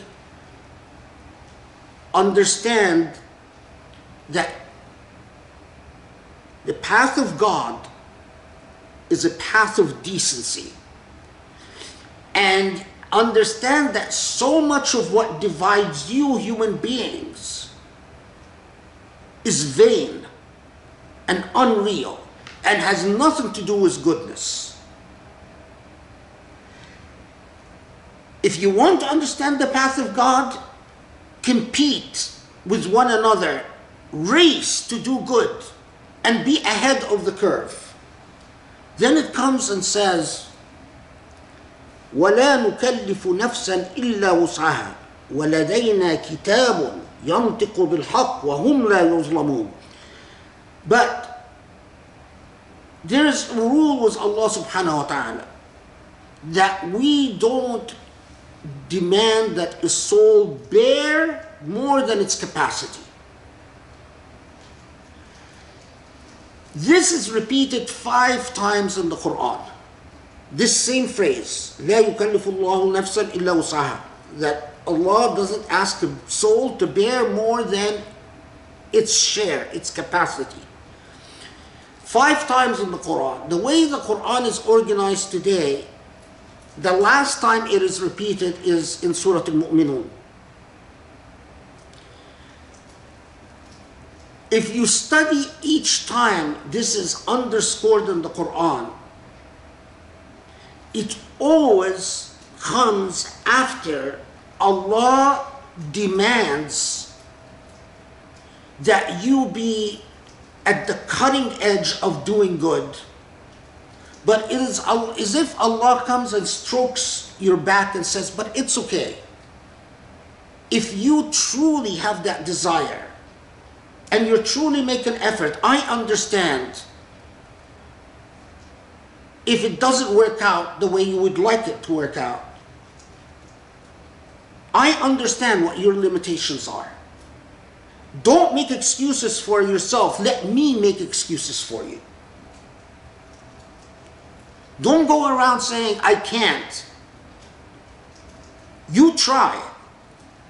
But trust. Don't beat yourself if you are unable to do everything you want to do, as long as your intention is in the right place.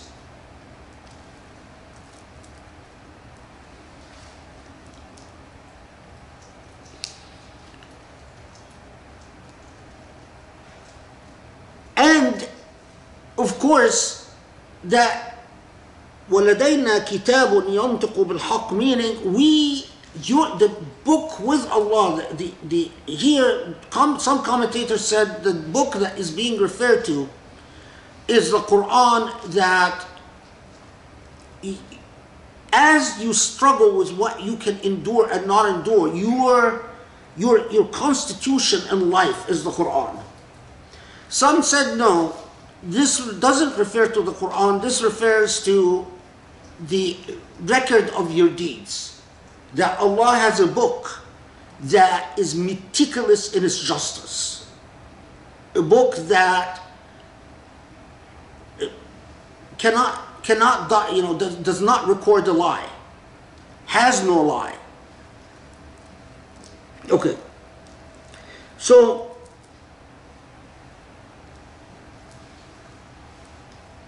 and then Allah takes you back to something that the Quran repeatedly, again, in this Quranic theme in Surah Al-Mu'minun of redundant courses of action, is that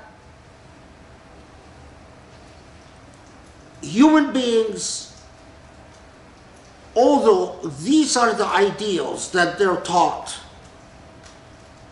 they so often do not live up to these ideals. And especially those, and this is the second time the expression mutrafihim is mentioned here in Surah Al-Mu'mineen, those who have become spoiled, those who take what they're given for granted. And the minute Allah lifts Allah's mercy, Allah constantly intervenes to prevent people from suffering the consequences of their vanity, of their very poor decisions, of their inequity. And when Allah lifts the divine hand, Allah's hand, and as a result they suffer the consequences of their deeds, إِلَيْنَا يَجْأَرُونَ, they immediately start wailing to Allah, why are you letting this happen? Why is this happening? Why are we suffering so much?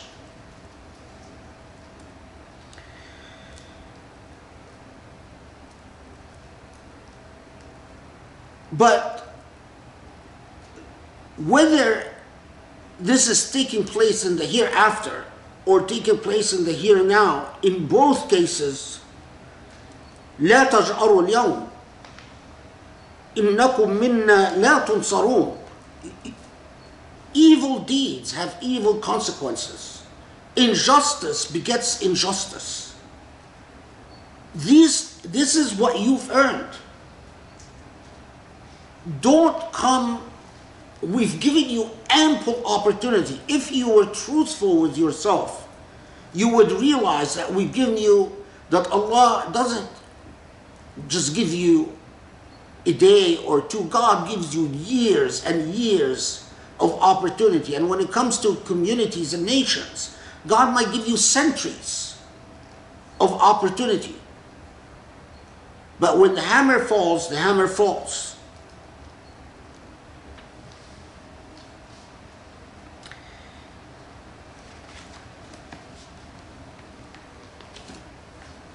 قد كانت آياتي تتلى عليكم فكنتم على أعقابكم تنقصون مستكبرين به سامرا تهجرون.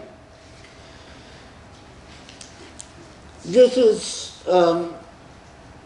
66, 67.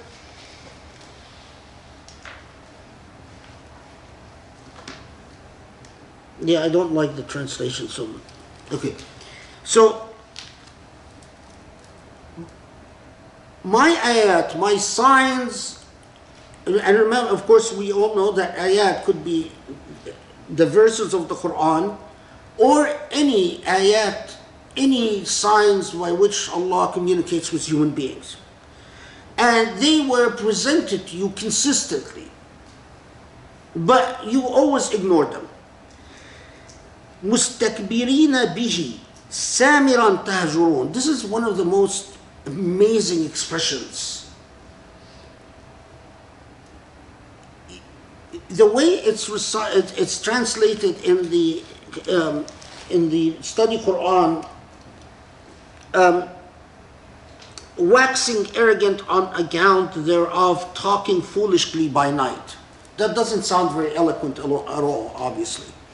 But when it's mustakbirina bihi, that it's a remarkable way of even in 2 words drawing an entire picture that you will, it's like saying the way you responded to the consistent messages of Allah is in a sort of pompous way in which you are not necessarily saying everything what is in your heart. So in other words, you're not like looking like an outright tyrant, but effectively what you're doing is you look down on these ayat. Like they come to you and you snub your nose at them like, oh, yeah, I hear you, but there are things that we need to worry about. It's as if they're beneath you. Samiran tahjurun,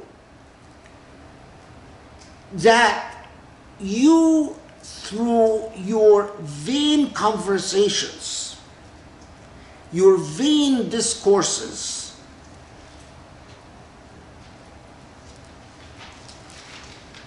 it's a remarkable picture. It's as if through the vanity of your discourses, you encouraged one another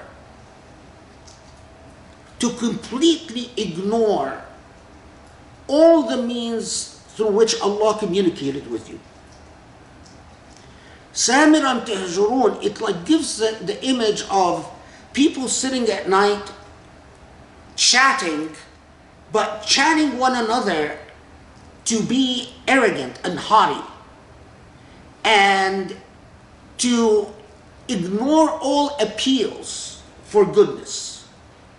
So, you know, if you see these high-class parties where people are schmoozing, what do you call that when rich people circulate with on schmooze?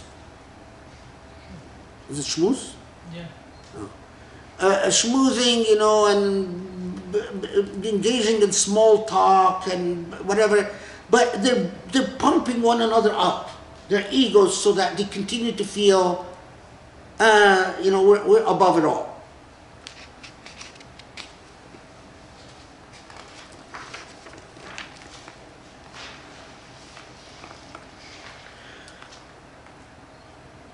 Then a set of rhetorical questions until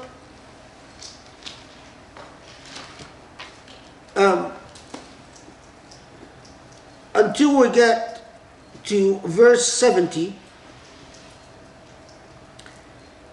You know, haven't they received the message? They've always, وَأَكْثَرُهُمْ لِلْحَقِّ كَارِهُونَ. In fact, the problem is that in your hearts, you dislike the truth. The truth bothers you. You don't want to hear it. Not because you're better, but because it makes you uncomfortable. ولو اتبع الحق أهواءهم لفسدت السماوات والأرض ومن فيهن بل أتيناهم بذكرهن فهم عن ذكرهم معرضون. In fact, Allah then reminds us that if Allah would follow the vanities of the powerful, if Allah wouldn't restrain, if Allah in fact didn't intervene all the time to prevent the vanities of the powerful from taking over, the heavens and the earth would have been destroyed.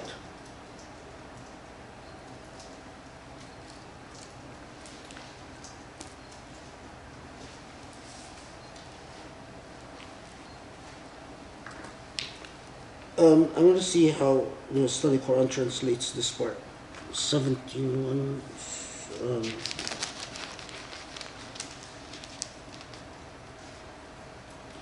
Were the truth to follow their captures, the heavens and the earth would have been corrupted.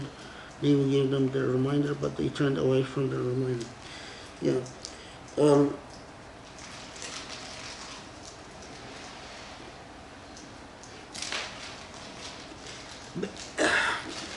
This is a little bit challenging. So 71 says, بل أتيناهم بذكرهم فهم عن ذكرهم معرضون. The study Quran translates this, that, which is the sort of the most direct way of translating it.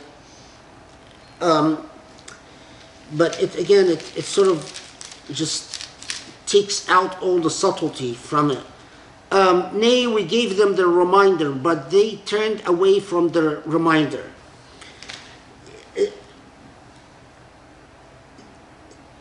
There is a lot of ways, if Allah wanted to say, we gave them the reminder, but they turned away from the reminder, there's a lot of ways that Allah could have said that, other than what actually is said in the text.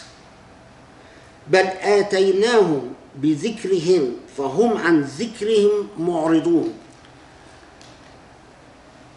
It is not آتيناهم ذكرهم. It is not that we brought them the reminder, but آتيناهم بذكرهم فهم عن ذكرهم معرضون. Which, this way I can sort of do it justice, is we in fact approach them and talk to them with all the reminders that are specific to them, that are most direct to them, but they're obstinate. So it's like saying, you know, I've tried to reach you through all the ways that I know would appeal to you, but you just don't want to listen.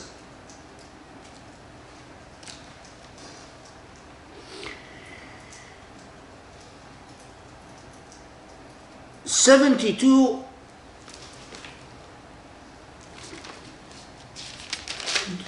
Or is it that you are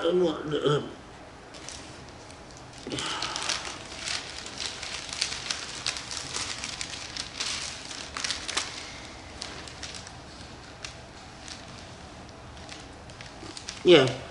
So the study Quran just uses the word the compass. خرجا. Or is it that you are asked them? Is it that you ask them for compensation? So is it that it's a rhetorical question again. It's like, none of the prophets, none demanded anything that would enrich them. Okay.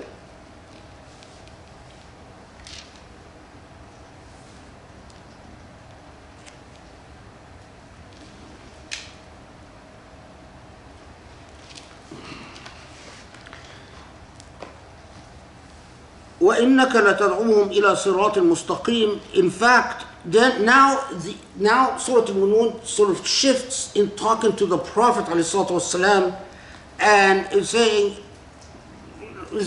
Allah knows that you are indeed calling them upon the straight path, and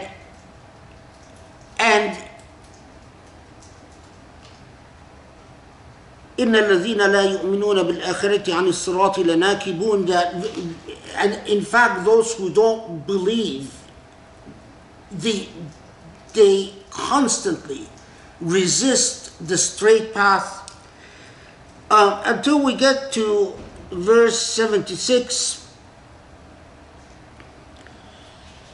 You notice that وَلَقَدْ أَخَذْنَاهُمْ بِالْعَذَابِ فَمَا اسْتَكَانُوا لِرَبِّهِمْ وَمَا يَتَضَرَّعُونَ. And part of the messages of Allah subhanahu wa ta'ala is hardship. That when we send people hardship, this is a message. Maybe people will come to their senses when they see that, they're hit by an earthquake, they're hit by a plague, they're hit by a pandemic, they're hit by whatever, a train disaster that exposes the corruption and the inequity and the injustice in society. But sadly, the rich always escape responsibility, and the poor always take the easy route of not wanting to resist, so that they just bury it under the rug and keep going. There is a narrative, but that took place, although it is sometimes, some sources say it's an occasion for revelation. It could not have been an occasion for revelation because the history doesn't work out. As I said, Surah Al-Mu'minun is a Meccan surah, but verse 76 has played a role in an incident in Islamic history that you should know about. That after the Battle of Badr, this is after the Hijrah, and there is a battle of Badr. One of the people captured in the Battle of Badr was a man called Thumama ibn al-Athad. Thumama he is treated so well as a prisoner of war, and then ultimately the Prophet ﷺ pardons him and frees him. And Thumama is so impressed by what he saw in Medina among the Muslim community that he converts to Islam. Thumama was from the tribe of Banu Hanifa, and Banu Hanifa inhabited an area called Al-Yamama, and Yamama is an area known for its fertile soil and farming. And Yamama had a major business of exporting corn to Mecca. So when Thumama converted to Islam, and he knows what Mecca had been doing with Muslims, and the fact that Mecca was, sworn enemy of Muslims and all of that. So when he gets back home, he convinces his tribe to cut off trade with Mecca, to no longer export their produce to Mecca. As a result, that led to a severe rise in the price of grain in Mecca, because Mecca now was forced to import grain from further away places, a severe rise in the price of grain, and severe shortages in Mecca. So Muawiyah, at the time, he was of course not a Muslim, travels to Medina, and begs the Prophet, although they're enemies, but begs the Prophet to speak to the people of Yamama so that they will restore trade with them.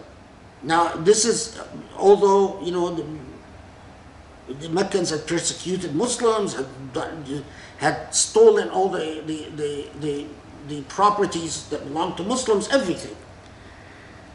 And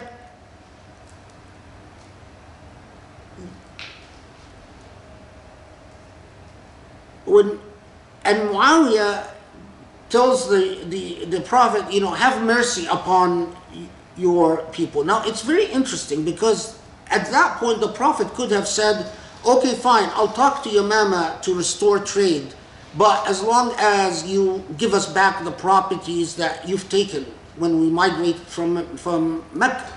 Because in fact the Meccans stole everything the Muslims left behind.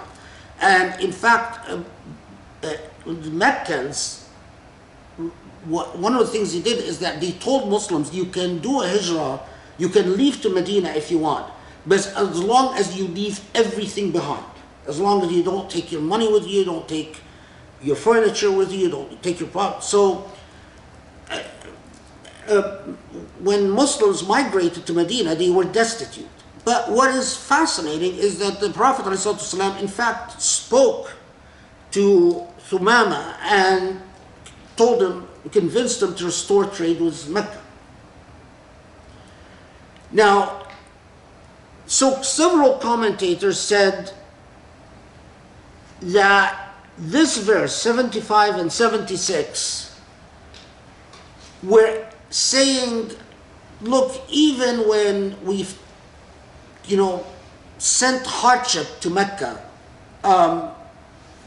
i.e., they lost the trade with Yamama and they experienced hardship, they still remained sworn enemies of Muslims. They still didn't relent. It's obvious, yeah, these verses apply to the situation, but to say that they're an occasion for revelation there's no support for that. Other than the fact that these verses seem to apply to the situation. So these verses were not revealed in Medina, and they were not revealed on the occasion of that incident. But most definitely it is clear that some Muslims recited these verses recognizing that, look, you know, even when we restored the trade and helped out Mecca, they still remain sworn enemies, and in fact prepared for the Battle of Uhud, which followed shortly thereafter. Did everyone understand what I said? Okay. Look at 77.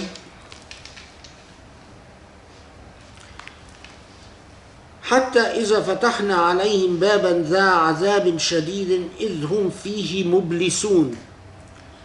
There is an interesting discussion about this verse. Many commentators, especially traditional commentators, say that what this verse is saying is that when these kuffar, when these iniquitous people, unfair people, unjust people, in the hereafter confront severe punishment, they will stand completely lost, wondering what to do. It's like being frozen in fear. It's like saying, you know, oh my God, this turned out to be real. We're in deep trouble. What do we do now? Other commentators said that the context of this verse 77 indicates that if you will, another meaning to it, or another level of meaning, that Allah is saying that those who go down this path of injustice, not taking heed not listening to Allah's warnings, eventually their path leads to consequences that before they even have to deal with the hereafter, eventually the consequences lead to severe trials and severe tribulations.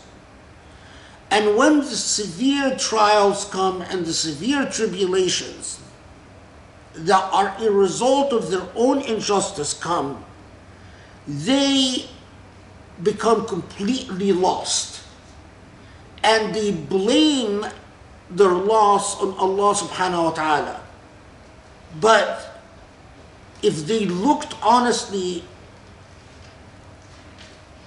at themselves, they would realize that Allah bailed them out time and time again, but that these severe trials or tribulations are a result of their own injustice or their own failure to prevent injustice.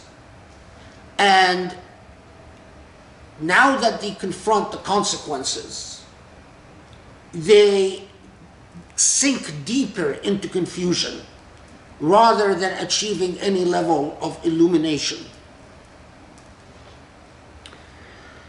Okay.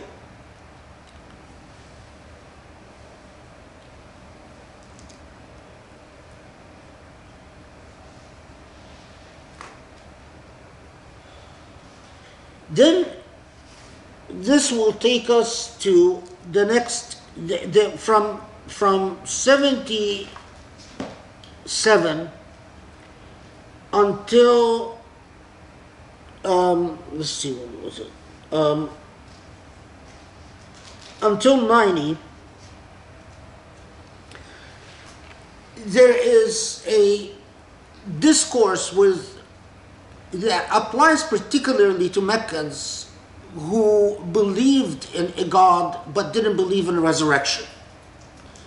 And of course, by extension, it believes to every Muslim or every believer, not just Muslim, but every believer who doesn't take the idea of resurrection seriously.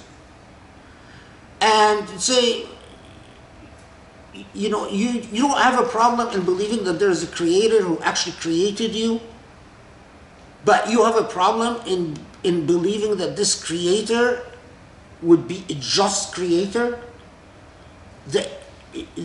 A just creator needs accountability. So you want to believe in a creator, but you want to believe that this creator is unjust, that this creator sent his only son to suffer for the sins of people so they can be forgiven, and as long as you accept the son and his suffering, then your sins are erased. While that's not justice. Or that this creator picks a chosen people, and as long as the chosen people, whatever, that God is with them, but with them especially more than any other people, that's not justice. Or that you believe that God just allows bad deeds to go unanswered and good deeds to go unanswered without compensation. And so that all of that are in themselves a form of incoherence. That although a lot of commentators say that this applies to the Meccans, but it can easily apply to any people who don't take the idea of resurrection very seriously.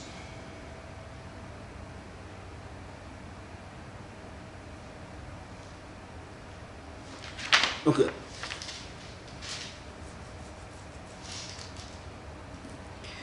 All right, now, qul. Now, when we know that when Allah subhanahu wa ta'ala says qul, then Allah is demanding the attention of the Prophet ﷺ and his followers. قل ربي إما تريني ما يوعدون ربي فلا تجعلني في القوم الظالمين وإنا على أن نريك ما نعدهم لقادرون. Okay, so now Surah Al-Mu'minun is reaching its conclusion, which I will go back and wrap up for you, but just bear with me. So now that we've taken you on this journey, this discourse, say we recognize that Allah can either make us see the consequences of this moral lesson with our own two eyes in our lifetime, or not. Or it could be, as we said, space and time belong to God, not to us. But in all cases, this wonderfully succinct and beautiful dua, Rabbi فلا تجعلني في القوم الظالمين. In all cases, don't make me in the camp of the unjust.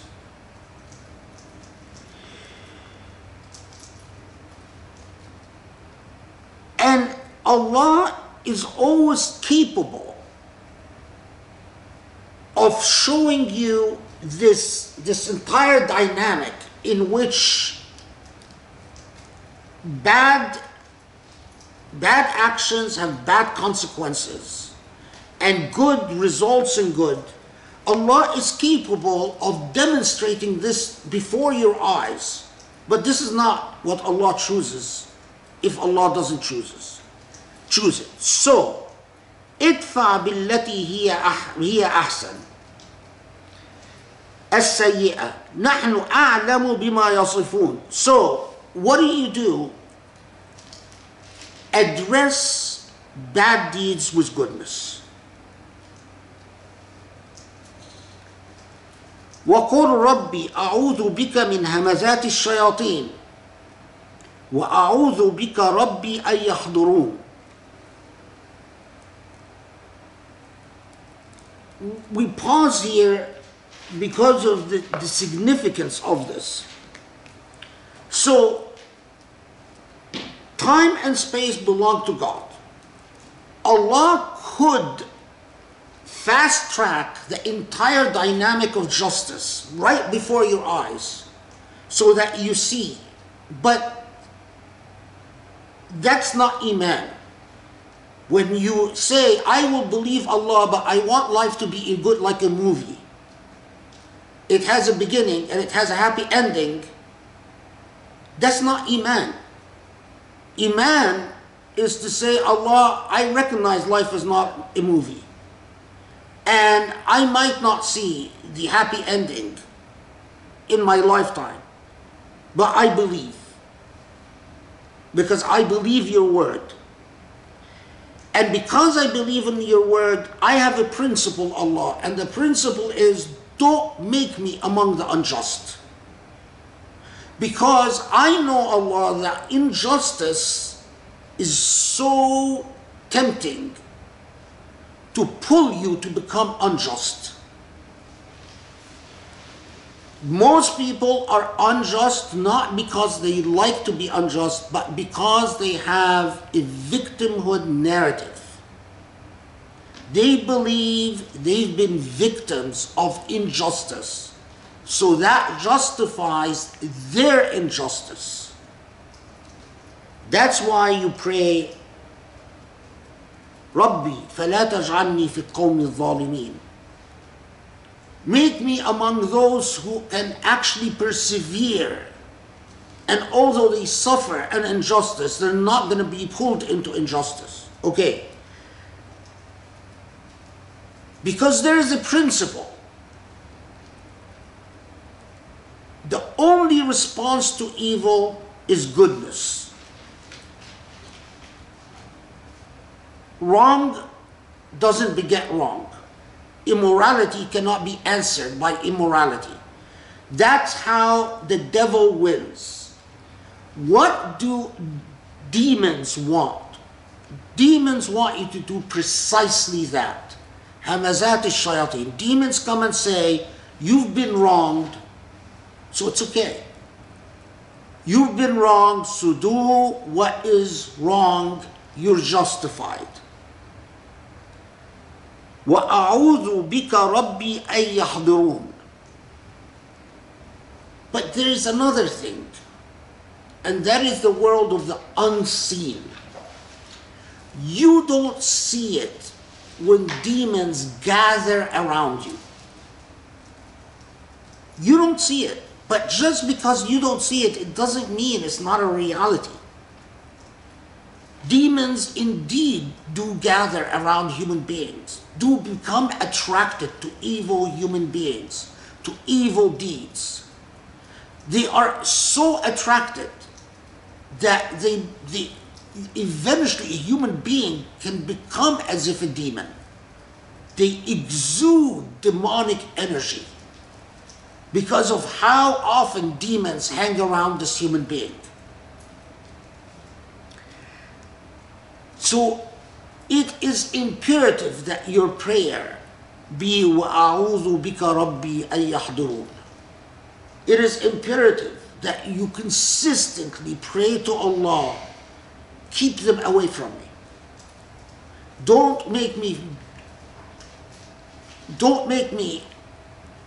attracted, or don't make me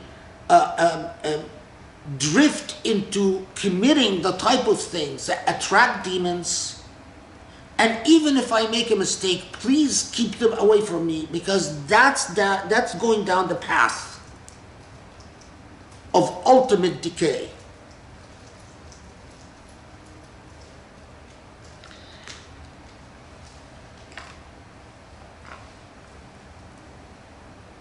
And remember, وَمِن وَرَائِهِمْ بَرْزَخٌ إِلَى يَوْمِ يُبْعَثُونَ. And remember, this is verse 100. And remember that the study Quran just says, and behind them is a barrier till the day they are resurrected. And remember that in the same way that Allah tells you there is a world of the unseen, well, this world of the unseen, we call it the barzakh. The barzakh means the world behind the veil. It's another dimension among the dimensions of existence. In this dimension are the demons, are the jinn. In the same or in different dimensions are the angels. But remember that after death, between resurrection and death, are these dimensions behind the veils. And you, if you are smart, you don't want to spend the time between your death and resurrection in a tormented state in that world of barzakh. Because the torment doesn't necessarily even need to be azab al-qabr, as so many Muslims believe, the torture in the grave, because that's a different theological question. But to be conscious and alive in some form, without your body, but trapped by demons,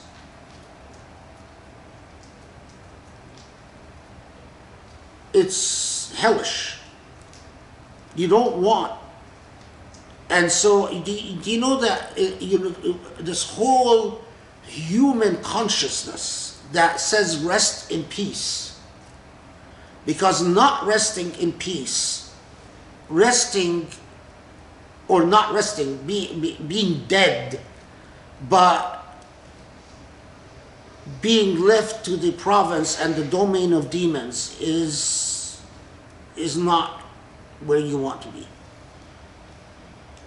You want to be protected in Allah's mercy and Allah's blessing.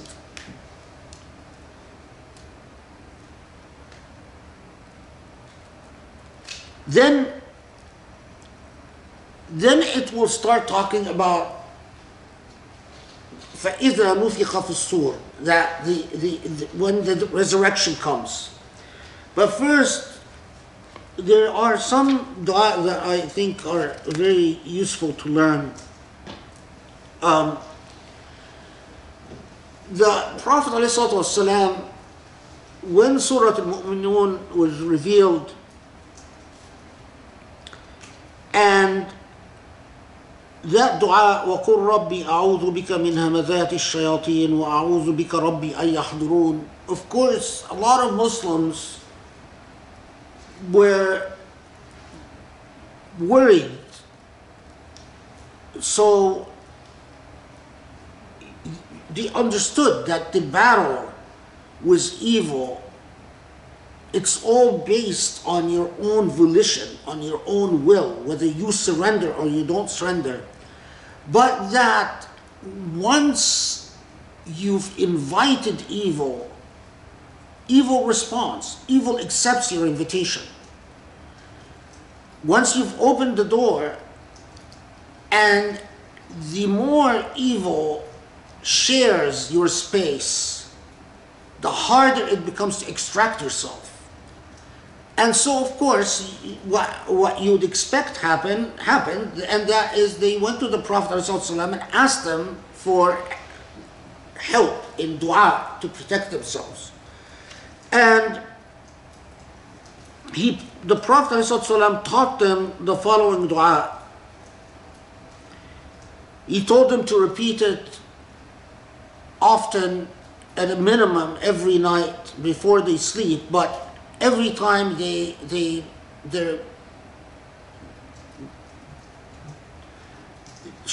feel that shaitan, that they have evil thoughts, or that they are experiencing temptation, or that they want to break their word, or they want to not honor their word, or they are engaging in laghu al-hadith, in vain talk, or they're engaging in lies, or they're speaking falsehood, to repeat this dua.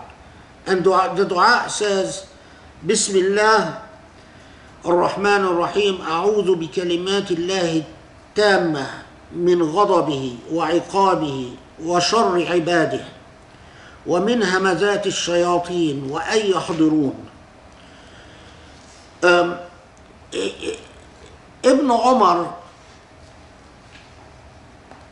no, that's Ibn Amr. It wasn't Ibn Umar, but Ibn Amr used to teach this to his children, and he wrote it on pieces of parchment, and he would hang it around his children's neck until he became satisfied that they memorized it and internalized it and were repeating enough. بسم الله الرحمن الرحيم أعوذ بكلمات الله التامة من غضبه وعقابه وشر عباده ومن همزات الشياطين وأن يحضرون. There is another dua that the Prophet's wives, 3 of them reported that the Prophet ﷺ would repeat frequently. Before saying وأعوذ بك ربي وأعوذ بك من همزات الشياطين وأعوذ بك ربي أن يحضرون, the Prophet ﷺ would say, اللهم زدنا ولا تنقصنا واكرمنا ولا تهنا وأعطنا ولا تحرمنا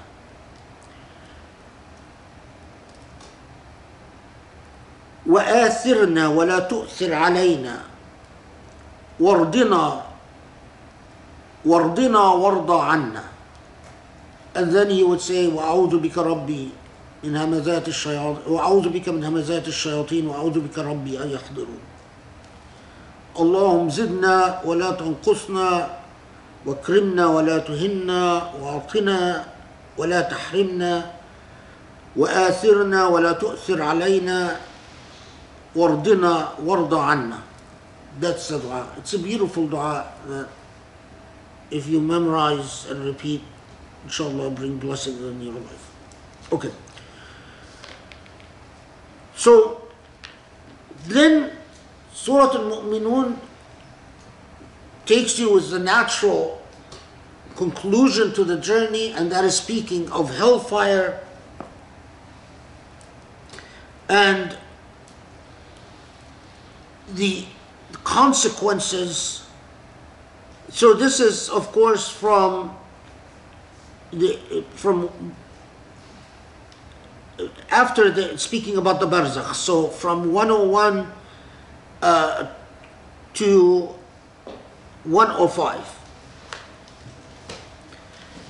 or 104. Okay.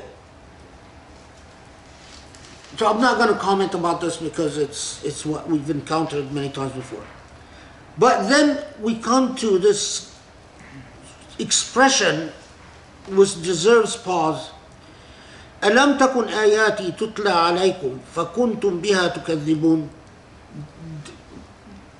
Rhetorically, Allah is asking people who are in hellfire, didn't you receive my ayat and you've denied them? Now, note, and this is the only time that this response is given in the Quran. قالوا ربنا غلبت علينا شقوتنا وكنا قوما ضالين. So their response is غلبت علينا شقوتنا. This is 106.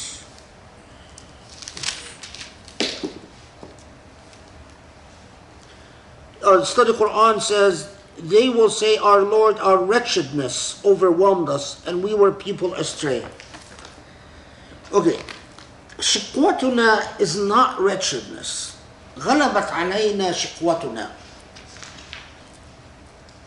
And I'll explain why this response is given in Surah Al-Mu'minun particularly. What they're saying is, Allah, what happened, what as an explanation for us going astray, is that we drifted into wrongfulness. So a shiqwa is the tendency towards unruliness or the tendency towards wrongfulness. So if you're saying غلبت علينا شقوتنا, is like saying the reason we went astray is that our feet we were pulled in. It's like our feet we were trapped into wrongfulness step by step.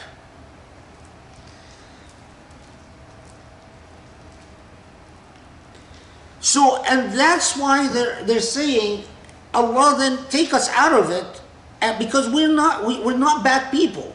We were just sucked into it. Take us out of it, and if we act, you discover that we were unjust, then punish us. And of course, predictably, Allah's response is, قَالَ اخْسَأُوا فِيهَا وَلَا تُكَلِّمُونَ. It's too late. Don't even talk to me. Okay. I'm going to explain why this response in Surah Al-Mu'minun in a second, but I want to reach the end first.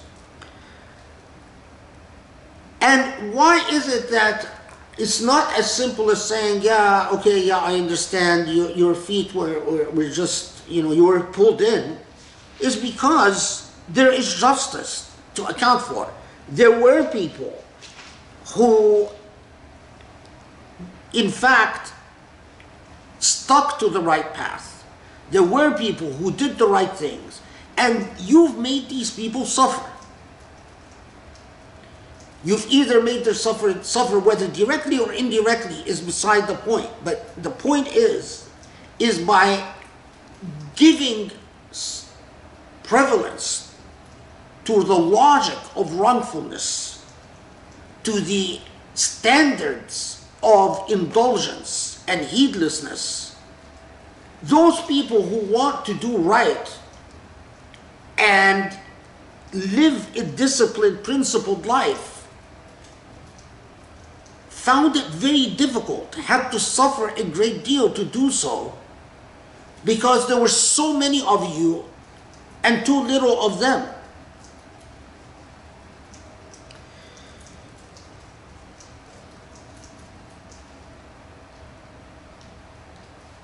Okay. And then Allah takes you back to this point. أَفَحَسِبْتُمْ أَنَّمَا خَلَقْنَاكُمْ عَبَثًا وَأَنَّكُمْ إِلَيْنَا لَا تُرْجَعُونَ. The fundamental problem is that human beings don't understand that for creation to make any sense whatsoever, there has to be accountability. And for there to be accountability, there has to be resurrection. Otherwise, Allah would be unjust, which is impossible. And otherwise, Allah would be vain, which is impossible. فَتَعَالَى اللَّهُ الْمَلِكُ الْحَقِّ لَا إِلَهَ إِلَّا هُوَ رَبُّ الْعَرْشِ الْكَرِيمِ. And of course, as Surah Al-Mu'minun brings it back to that this entire logic of creation is under Allah's province and control. And a Rabb who is forgiving, وَقُلْ رَبِّ اغْفِرْ وَارْحَمْ وَأَنْتَ خَيْرُ الرَّاحِمِينَ.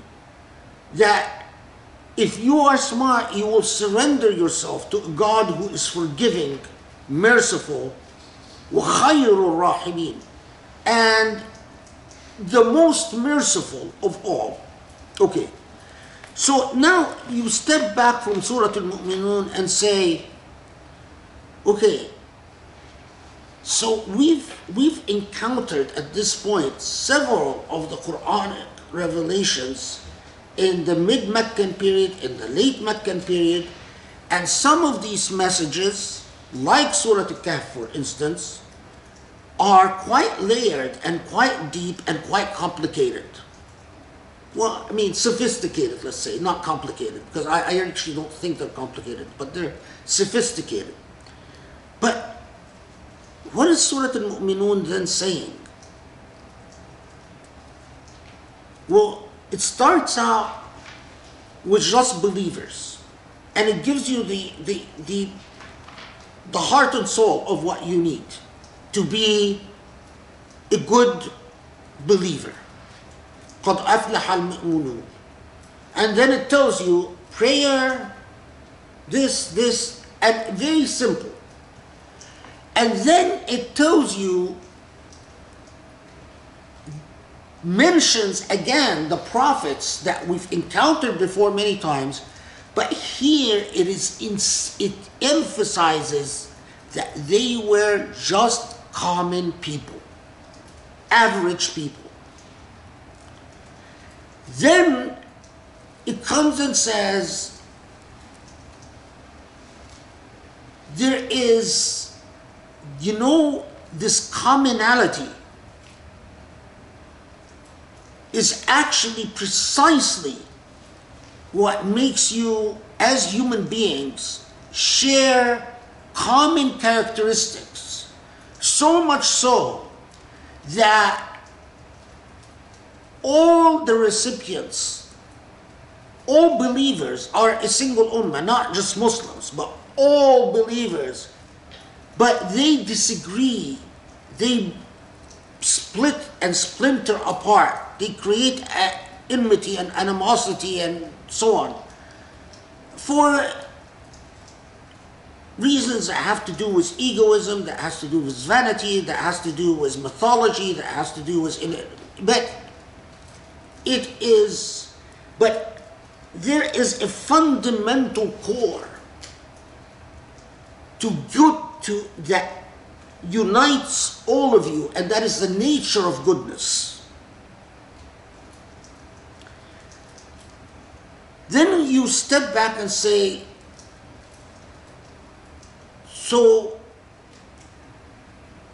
who celebrated or who interacted with Surah Al-Mu'minun the most? And if you do your homework, the answer starts emerging quite clear.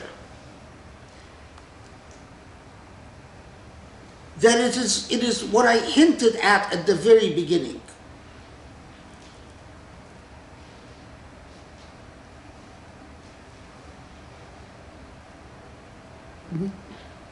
You don't need to be superheroes. You don't need to be Ali, Imam Ali or Abu Bakr or Omar. You don't need larger than life figures. What you need to be is common, decent human beings, i.e., common, decent believers. And if you stick to this code that is at the beginning of Surah Al-Mu'minun, you are fine in this world and in the hereafter.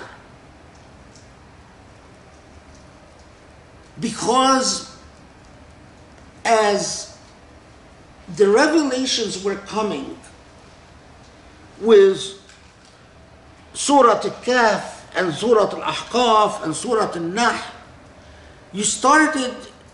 several believers started experiencing anxiety and going to the Prophet ﷺ and saying,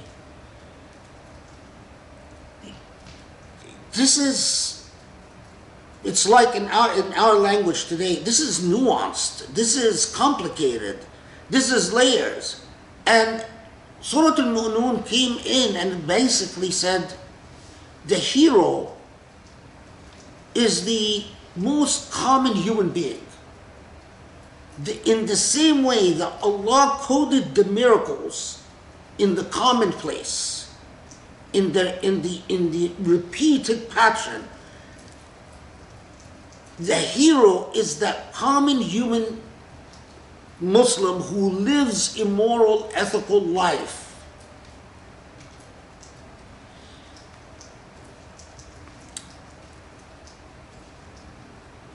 Surah Al-Mu'minun also was among the surah that was especially loved by the Ahlul Sufwa, the people in Medina who were from lineages that were not prestigious. Many of them were former slaves.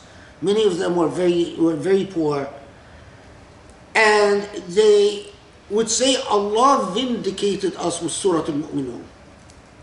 That it's as if Allah said, here's the importance of the common person. And that was indeed the impact of the surah. That you don't need to be a great brainiac. You don't need to be a great hero. You don't need to be the building bricks of immoral order. Is the average common human being. And that's Surah Al-Mu'minun. Alhamdulillahi Rabbil Alameen. Okay, Bismillah ar-Rahman ar-Rahim. I want to express my profound thanks and gratitude. When this surah I see as just so singularly powerful in uniting humanity. And it's like not even, when you start putting all the different pieces together, and the idea that God just keeps coming again and again and again from the very beginning has been telling us, hey, people, you're all one, and you're the ones that keep creating divisions. And, there's a common goodness between you. These are the basic things that you need to do. You don't need to be superheroes. You just need to all be decent. It opens so many beautiful questions, of course, especially now when we live in a time where it's so hard to be Muslim, number one. Number two, it's so hard for people to even get past Islamophobia, to think about what it could be that Islam has to offer.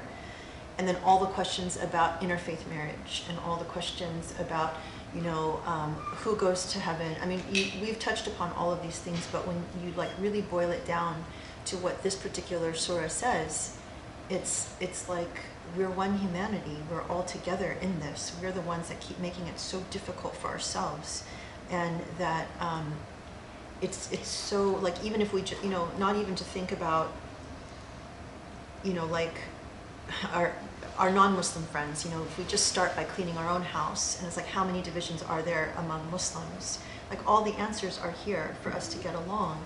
But then if we can even get past that, like when you think about, your non-Muslim friends, your non-Muslim family, your, even Muslim friends and family who don't really believe, like just how powerful this particular surah is. And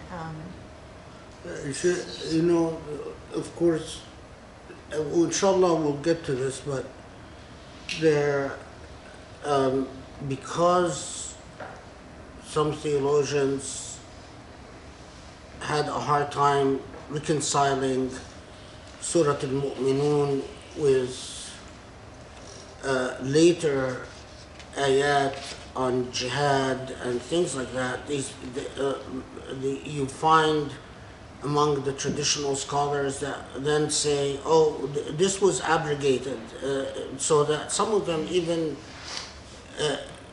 ended up saying pretty much half of Surah Al-Mu'minun was abrogated. And that's absurd. And I think that, in my view, that is not taking the Quran seriously. Surah like Surah Al-Mu'minun, all the surah, they came to build upon one another. And like everything else that you learn in law or in philosophy, in the discipline of philosophical thinking, or in the discipline of jurisprudential thinking,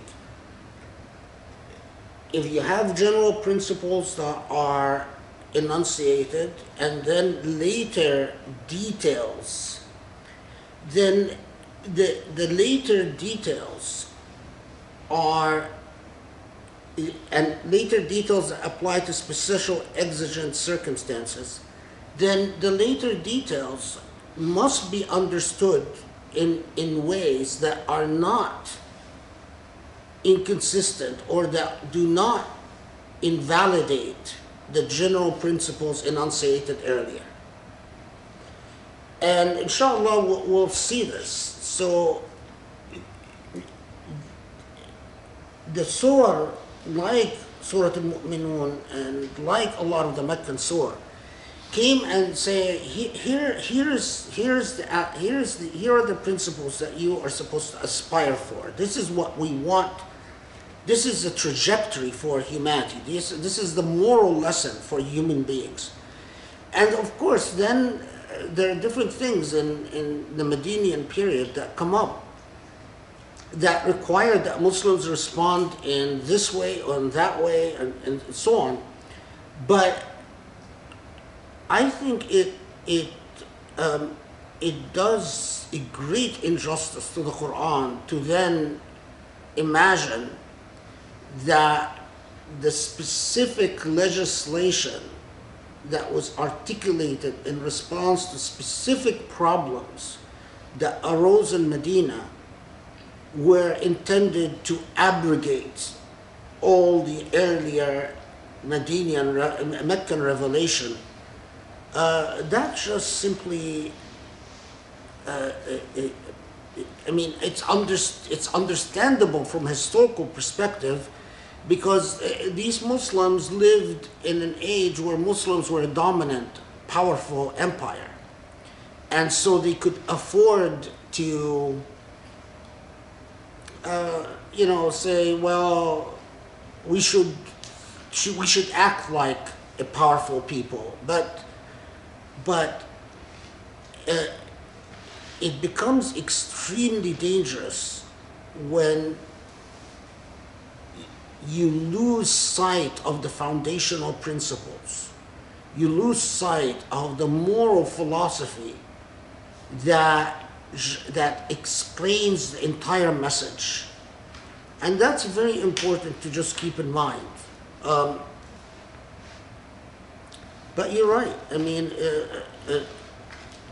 with all the things that the Meccans have done to Muslims, with all the horrible injustices and so on, and yet, even then, the Quran comes and says, you can't answer an injustice with an injustice. You cannot answer an evil with an evil. And nothing in the Medinian revelation, nothing abrogates that or is even inconsistent with that. And it's very sad when you find this just the carelessness by which some scholars resorted to the logic of abrogation and started declaring this abrogated and that abrogated and this abrogated. It's just, yeah, it's very unfortunate. Let me start with asking you the dhikr for the surah. Yeah, the dhikr is, they are 97 and 98. قل ربي أعوذ بك من همزات الشياطين وأعوذ بك ربي أن يحضرون. And then I also had asked you beforehand, you had mentioned the dua towards the end, but you only said it in Arabic, the ones that the Prophet Muhammad has suggested. Yeah, the first dua, بسم الله أعوذ بكلمات الله التامة من غضبه وعقابه وشر عباده. Bismillah, in the name of Allah, the most merciful, most compassionate. أعوذ بكلمات الله التامة. I seek refuge in Allah's perfect words. من غضبه, from Allah's anger or Allah's displeasure. وعقابه, and Allah's punishment. وشر عباده, and the evil that others are capable of.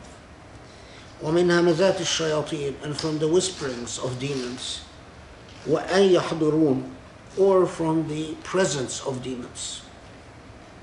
So that's the first dua. The second dua that the Prophet ﷺ would say is Allahum zidna wa la tanqusna. Allah, give us and don't take away from us, or cause us to increase in goodness, increase in knowledge, increase in everything that is good, and not the opposite of that. Allahum zidna wa la tanqusna wa krimna wa la tuhinna, and honor us and don't cause us to be humiliated or degraded. Wa atina wa la tahrimna, don't, and give us and don't deny us. وَأْثِرْنَا وَلَا تُؤْثِرْ عَلَيْنَا, and make us special to you, preferred to you, not, and don't prefer others over us. وَارْضِنَا وَارْضَ عَنَّا, and be وارضنا عنا, accept us and cause us to be accepting. And then the Prophet ﷺ would say, وأعوذ بك من همزات الشياطين وأعوذ بك ربي أن يحضرون, and I seek refuge in you, or I seek your protection from the whisperings of demons, or from demons being present, or the presence of demons. Thank you. Did you have a question, Sri? Yeah. I have two. Okay.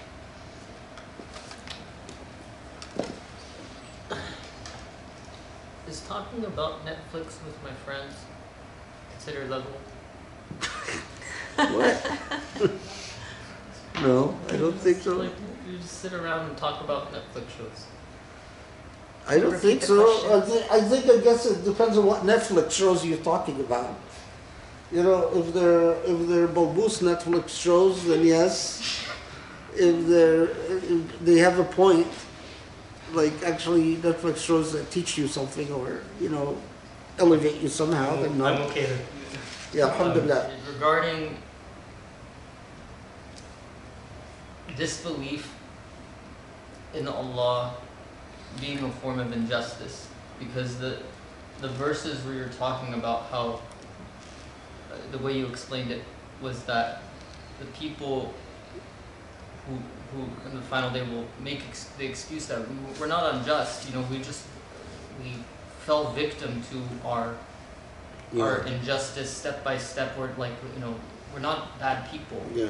But it seems like it's adding a nuance to what injustice is, that it's not just the fact that you did injustice, but it was your decisions affected people and made it more difficult for people who are trying to be on the straight path. Yeah. So I guess how far can we take this? Because I mean, should this be put, like take the example of interfaith marriage, for instance. You're usually, I don't want to give a blanket statement that everyone is making it out of selfishness, but usually it's, I found someone who's really good, but isn't it even just considering the fact that, okay, but you're taking partnership away from someone who might be Muslim, someone who might actually be on the path to please God. So is this giving us a new criteria for what we should prioritize, that everything is about trying to make the path for those who want to serve God easier, and that is a new measure of ethics, or what is considered ethical? Well, it's not a new one. It is Can you paraphrase the question for those who didn't hear? I guess the question is this say وغلبت علينا شقوتنا, that when those who end up not saved respond to that, we were overcome, we're not bad people, we're overcome by we were dragged, we sort of slipped into it. We were and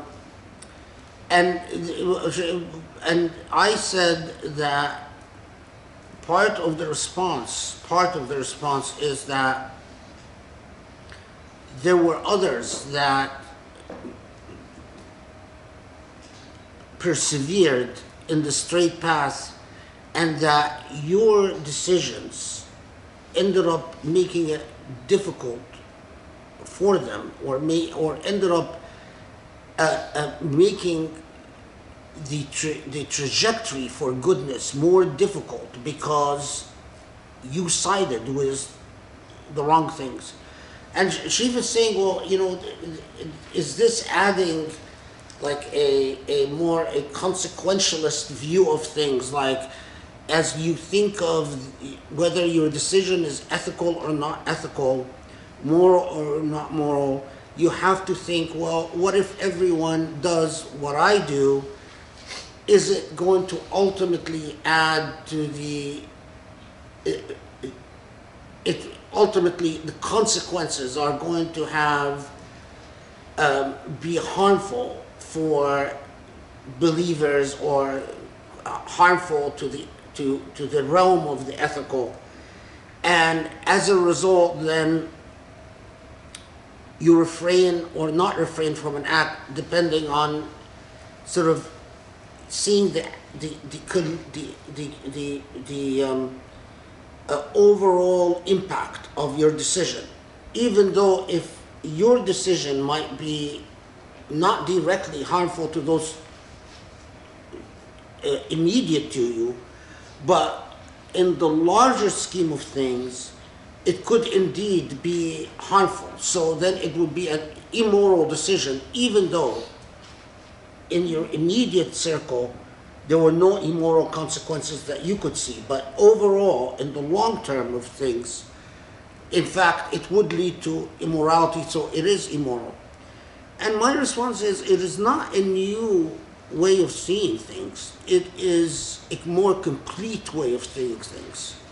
Because indeed, for proper moral thinking and proper ethical thinking, you can't just look at the consequences of your actions in your immediate circumstance. You have to always weigh that against the with that question, well, what if everyone did what I did? What if everyone imitated me? What would be the results? And you have to weigh that against what is the import of what I do? What precedent do I leave? What does it teach others? What example do I set? That's part of a complete way of now, here's the thing though, is that it's like saying, you know, I might know the immediate consequences of my actions with some degree of certainty. But I might not know what will be the consequences of my actions in the remote future, or as to, you know, people that come generations after me. So what do? Well, what would make you in relative safety if you have proper consciousness and fear of Allah subhanahu wa ta'ala. So if I, you know, I do my due diligence and I resist the temptation to just say, well, I like it, so I'm going to do it. But you do your homework, you think of all the various consequences and results and so on. And ultimately, you say, Allah, you know, you surrender yourself to Allah subhanahu wa ta'ala. In other words, you say, Allah, I've done the best. I've thought of as much of the consequences I can think of. This is my ijtihad in my own personal situation. Allah, if I'm wrong, please forgive me. That's very different than those who just act heedlessly, without much, you know. Allah doesn't expect us to always be right, but Allah expects us to make every effort to be right. And that's what is your safety net, is to say, I've tried my best. I really did. And I fought against my selfish urges and just being self-centered and self-referential. It wasn't just about me. I actually tried as much as I can to think of, you know, everything. So, غلبت علينا شقوتنا, I mean, it's really talking about this type of heedlessness where people make excuses, but Allah knows that they're exactly that. They're just excuses for being self-indulgent and not really being serious. Just as a follow-up question to the English translations of the dua, from Anjum, Jazakallah khair, Professor, for continuing to make the effort to bring this wealth of knowledge to us. God grant you afiyah and health to continue this. My question is it still powerful in warding off evil or shayateen to say the specific duas you mentioned in English for those who cannot say them in Arabic? for those du'as from the Quran, does it reduce their power if said in English? If it's saying the dua in English is much better than not saying it. I mean, I personally, especially dua that is very Quranic dua, in other words, ayat from the Quran, it's always better to say it in Arabic. But if you don't, if you don't know the Arabic, or if it's hard to learn the Arabic, to say it in Arabic, then it's much better to say it in English than not to say it. And when you seek refuge in Allah, especially from shayateen in any language, Allah responds.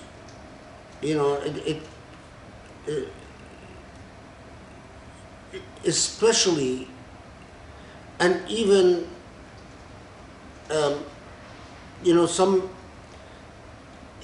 sometimes even when people seek Allah in the protection of God from demons in ways that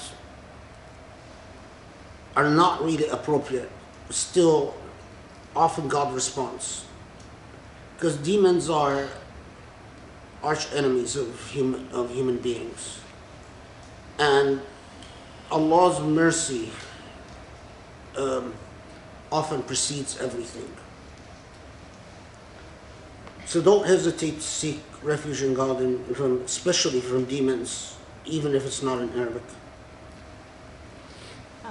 Okay, and this is, Huda had asked a question on the interactive, and Huda, I asked the professor before we started the question about the 7 levels of elevation in the Sufi tradition, and I would love to know the answer to that too, but he didn't have a chance, he mentioned earlier, to to check that or prepare with that, so maybe we can hold off on that one. And instead, I actually have been holding in my mind a question you had asked back a few weeks ago, so I'm going to replace your question with that one if you don't mind. And I thought this was really in line with kind of what you were just saying before. This is more of a reflection than a question. I have been wondering, how can I be truly ethical in every way possible? Driving a car can contribute to global warming. Filling up on gas can make corrupt oil companies further profit. How do I know the people at the clothing factories of which I ultimately shop from were treated fairly? How do I know the eggs I purchase are ethically raised? I'm feeling overwhelmed and not sure how to be as ethical and just as I possibly can be. She said, you don't necessarily need to respond. It's just a large topic, but she's often, these are the kinds of thoughts that arise from these sessions. And just thought I'd give you a chance to answer that. Ethical consciousness, it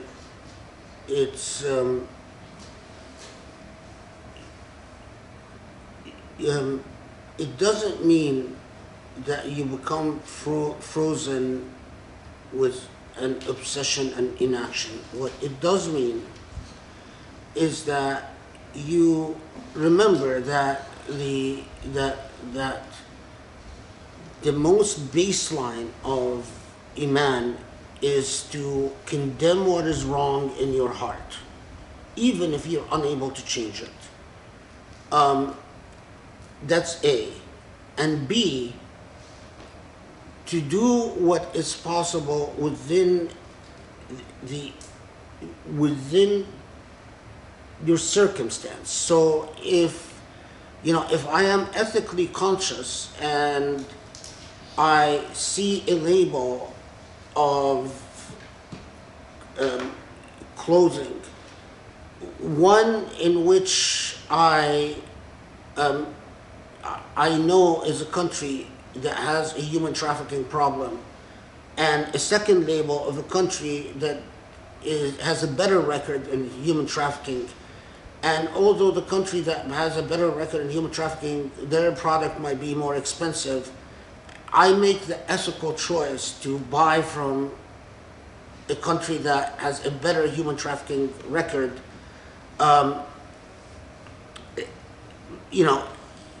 It doesn't mean that before I buy anything, I must go and research a dissertation that لا يكلف الله نفسا إلا وسعها, and that's exactly why Allah says Allah doesn't want you to bear more than you can endure. But then the way an ethical project works, while you have a general ethical consciousness about many issues, perhaps even most issues, you then consult your own talents so that you focus on actually making an ethical, meaningful ethical contribution to one or two issues that Allah directs you to. So I can't make a difference on every front, but I choose my ethical jihad by saying, Allah, I know that there are a lot of wrong things, and I wish I could be active in saving whales. I wish I could be active in those who do fair hunting and cruelty to animals, and I wish I could be active on so many issues, but I can't. So I will do what is best within my abilities on 99% on issues. But then I pick specific issues where I demonstrate a meaningful moral commitment on those specific issues. And I choose them, in my case, I choose them in part in response to what I thought are of particular interest to me, in part in response to what my own deficient thinking led me to believe are priorities over others, in part in response to what Allah facilitated before me in my life experiences. In other words, who Allah allowed me to meet, who I connected with in the field of doing good. There are some places where I would have liked to make a difference, but I've never met anyone that I could work with. And then and that's what in Allah la yukallifu nafsan illa wus'aha means. It's not that. Now, of course, this is what I also would like Muslims to realize, is that just to be a Muslim and to understand that to actually believe as Muslims that the world lost something by Muslims being so weak and so defeated, that if Muslims were not so weak and not so defeated, maybe then that to believe that Islam would have made a difference in having more light shine on this earth than currently exists. That's A. But B, if the answer that you give to yourself is that if Muslims were more dominant or less defeated, more light would not shine, then to become conscious, then that is a very, very serious problem. And it means that our relationship to Islam is highly problematic. The beginning of the road to healing. And if that's all you learn in this entire journey, is that the beginning of the road to healing is that we must correct our relationship to Islam. Because Islam is not about, how we stand in line, or how we separate between men and women in Jum'ah or in Eid, or Islam is not about all the pietistic affectations we engage in night and day. Islam it's not about benefiting God. God doesn't gain anything from all our displays of piety, that all our beards, all our hijabs, that it is about bringing luminosity goodness to the world.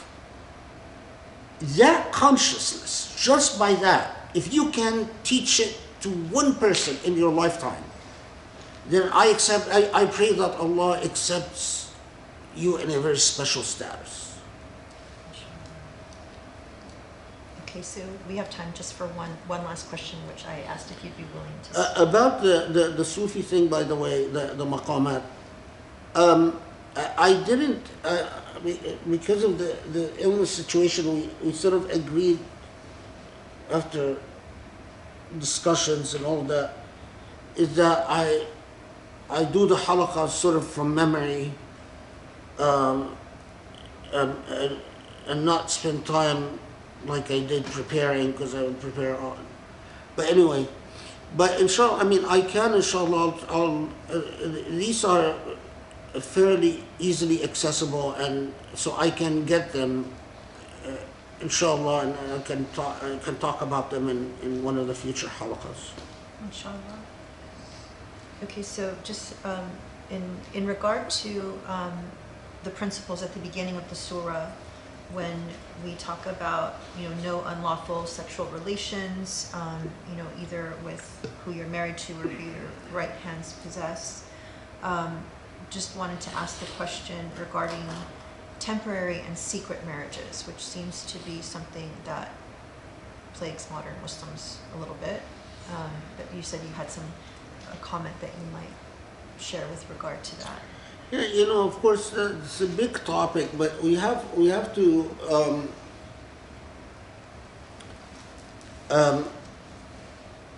secret marriages. The biggest problem with secret marriages is that they often fail to guarantee the rights of husbands and wives and children. What I've seen happen in the Muslim community, and not just in the West, but also in overseas and so on, is that people engage in secret marriages, and then when the marriage dissolves, in other words, there's a divorce, or the parties go. I've even seen a lot of situations where the people don't even bother getting a proper termination of their marriage just because it's not public. So, it's like no one is sure if they're married anymore or not, and they just go their separate ways. And that's, of course, a problem. Or I've been involved in actual litigation where they live together, they incurred common debts, and then one side just goes off and reneges on any responsibility for the debts incurred. And then you have to go to court, and I mean, of course, they usually try to resolve it amicably, try to get imams involved, and we have a very nasty habit that imams side with whoever they're friends with, instead of with justice or truth or anything like that. And then, in secret marriages, again, I've seen situations where people got pregnant, and I've seen abortions, which is highly problematic because the marriage is secret, and I've seen situations where a child was actually born, and then the husband says, "Oh, I was never married to her," and tries to, and so now the issue with secret marriages is that there is a juristic debate whether i'lam is a condition of the marriage. Everyone, publicity is a condition of the marriage or not. The technical issue is you have two witnesses. Okay. But are the witnesses without publicity sufficient? What, is it, what does it mean to say have two witnesses, but then tell the witnesses, but don't tell anyone? And that's a technically juristic, there's disagreement among the jurists about this. And I personally think publicity is a condition, but there are a lot of jurists who said publicity is not a condition. That it is adequate to have witnesses. Anyway, so that's one thing. Temporary marriages are a very complicated issues. In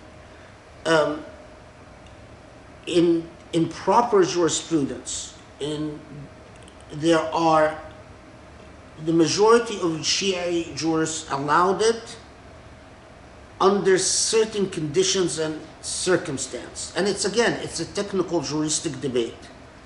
The majority of Sunni jurists did not allow it, and the whole argument is as to whether it was allowed at one point and then got abrogated. But again, temporary marriages in countries like Iran, in countries like Egypt, which in Egypt they just call it Jawaz al-Misyar instead of temporary marriages. I mean, Sunnis do it, they just change the label and call it Zawaj al-Misyar. But it is Zawaj al-Mut'a, and as if changing the label actually is going to fool God. It's amazing.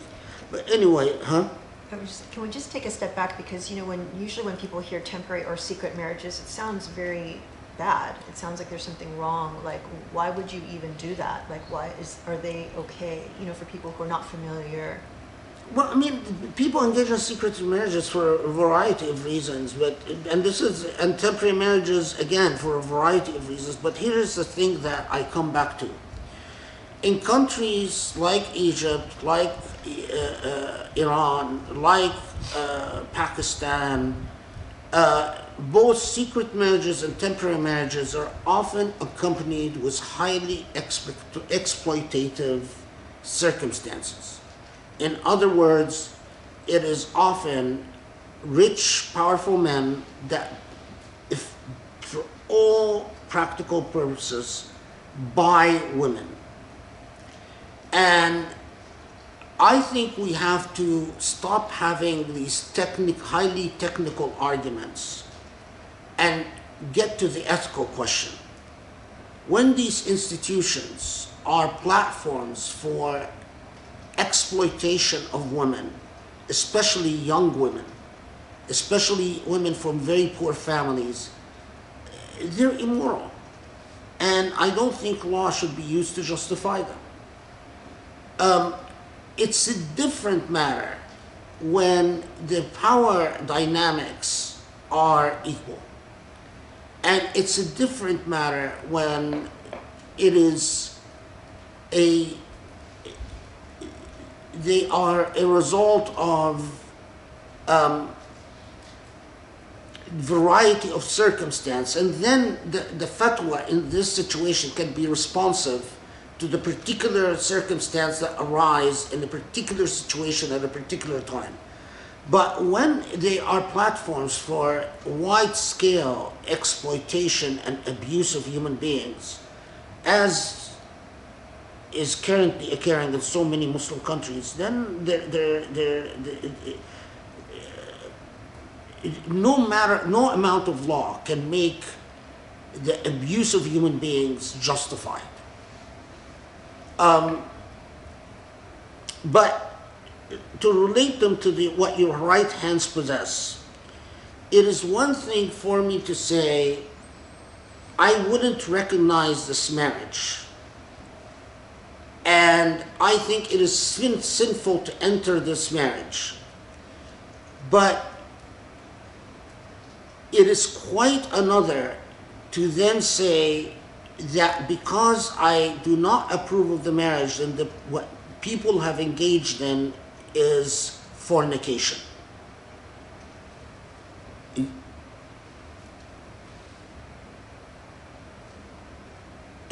The legal principle is that any error in procedure or process or evidentiary standards will be used to remove the stain of zina. Although the act remains sinful, because people might have done it under a mistaken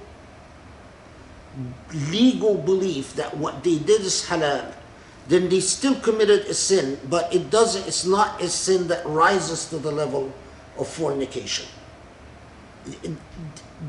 I know this is a sophisticated legal thinking. This is the way Islamic law actually works. That you might, if you enter into a marriage, you believe that marriage is valid, but you later on realize that the marriage you entered into was indeed not valid, then although you might still have committed the sin of not adequately having researched or succumbing to certain weaknesses or whatever, but the fact that you believed it was a valid marriage will mitigate your responsibility for actual zina, which is a very big deal. And we, as Muslims, we are not eager to condemn people for the crime of zina. So, an erroneous marriage, and that's where precisely your right hands possess becomes in handy, especially these marriages that, so for instance, when I was in LA,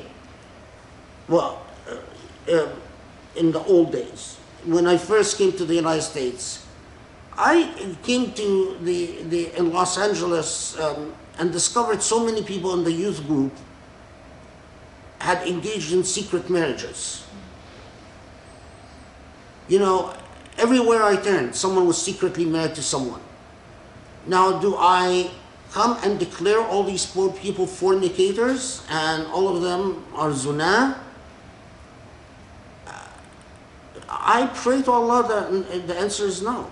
And I told him that and this is precisely what I told him, is that I think the marriages you entered into are flawed and you have to repent for the sin that you've committed, but the fact that you received bad advice or the fact that you just opened a book of Islamic law and didn't have the competence to deal with these legal issues and helped yourself into a secret marriage, it doesn't mean that you are fornicators.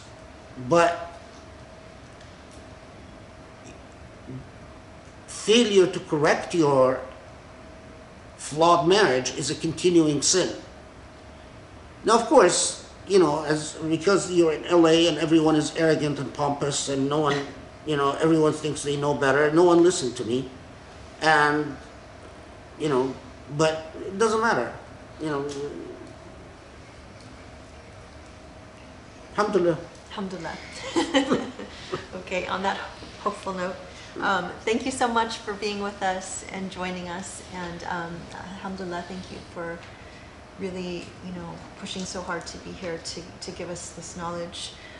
Inshallah, I hope that it's today's Saturday. Hopefully, inshallah, you guys will enjoy the rest of your weekends, and we look forward to seeing you on Tuesday. Inshallah. Thank you, everyone, and thank you for coming. And Assalamu alaikum. Nice to see you all.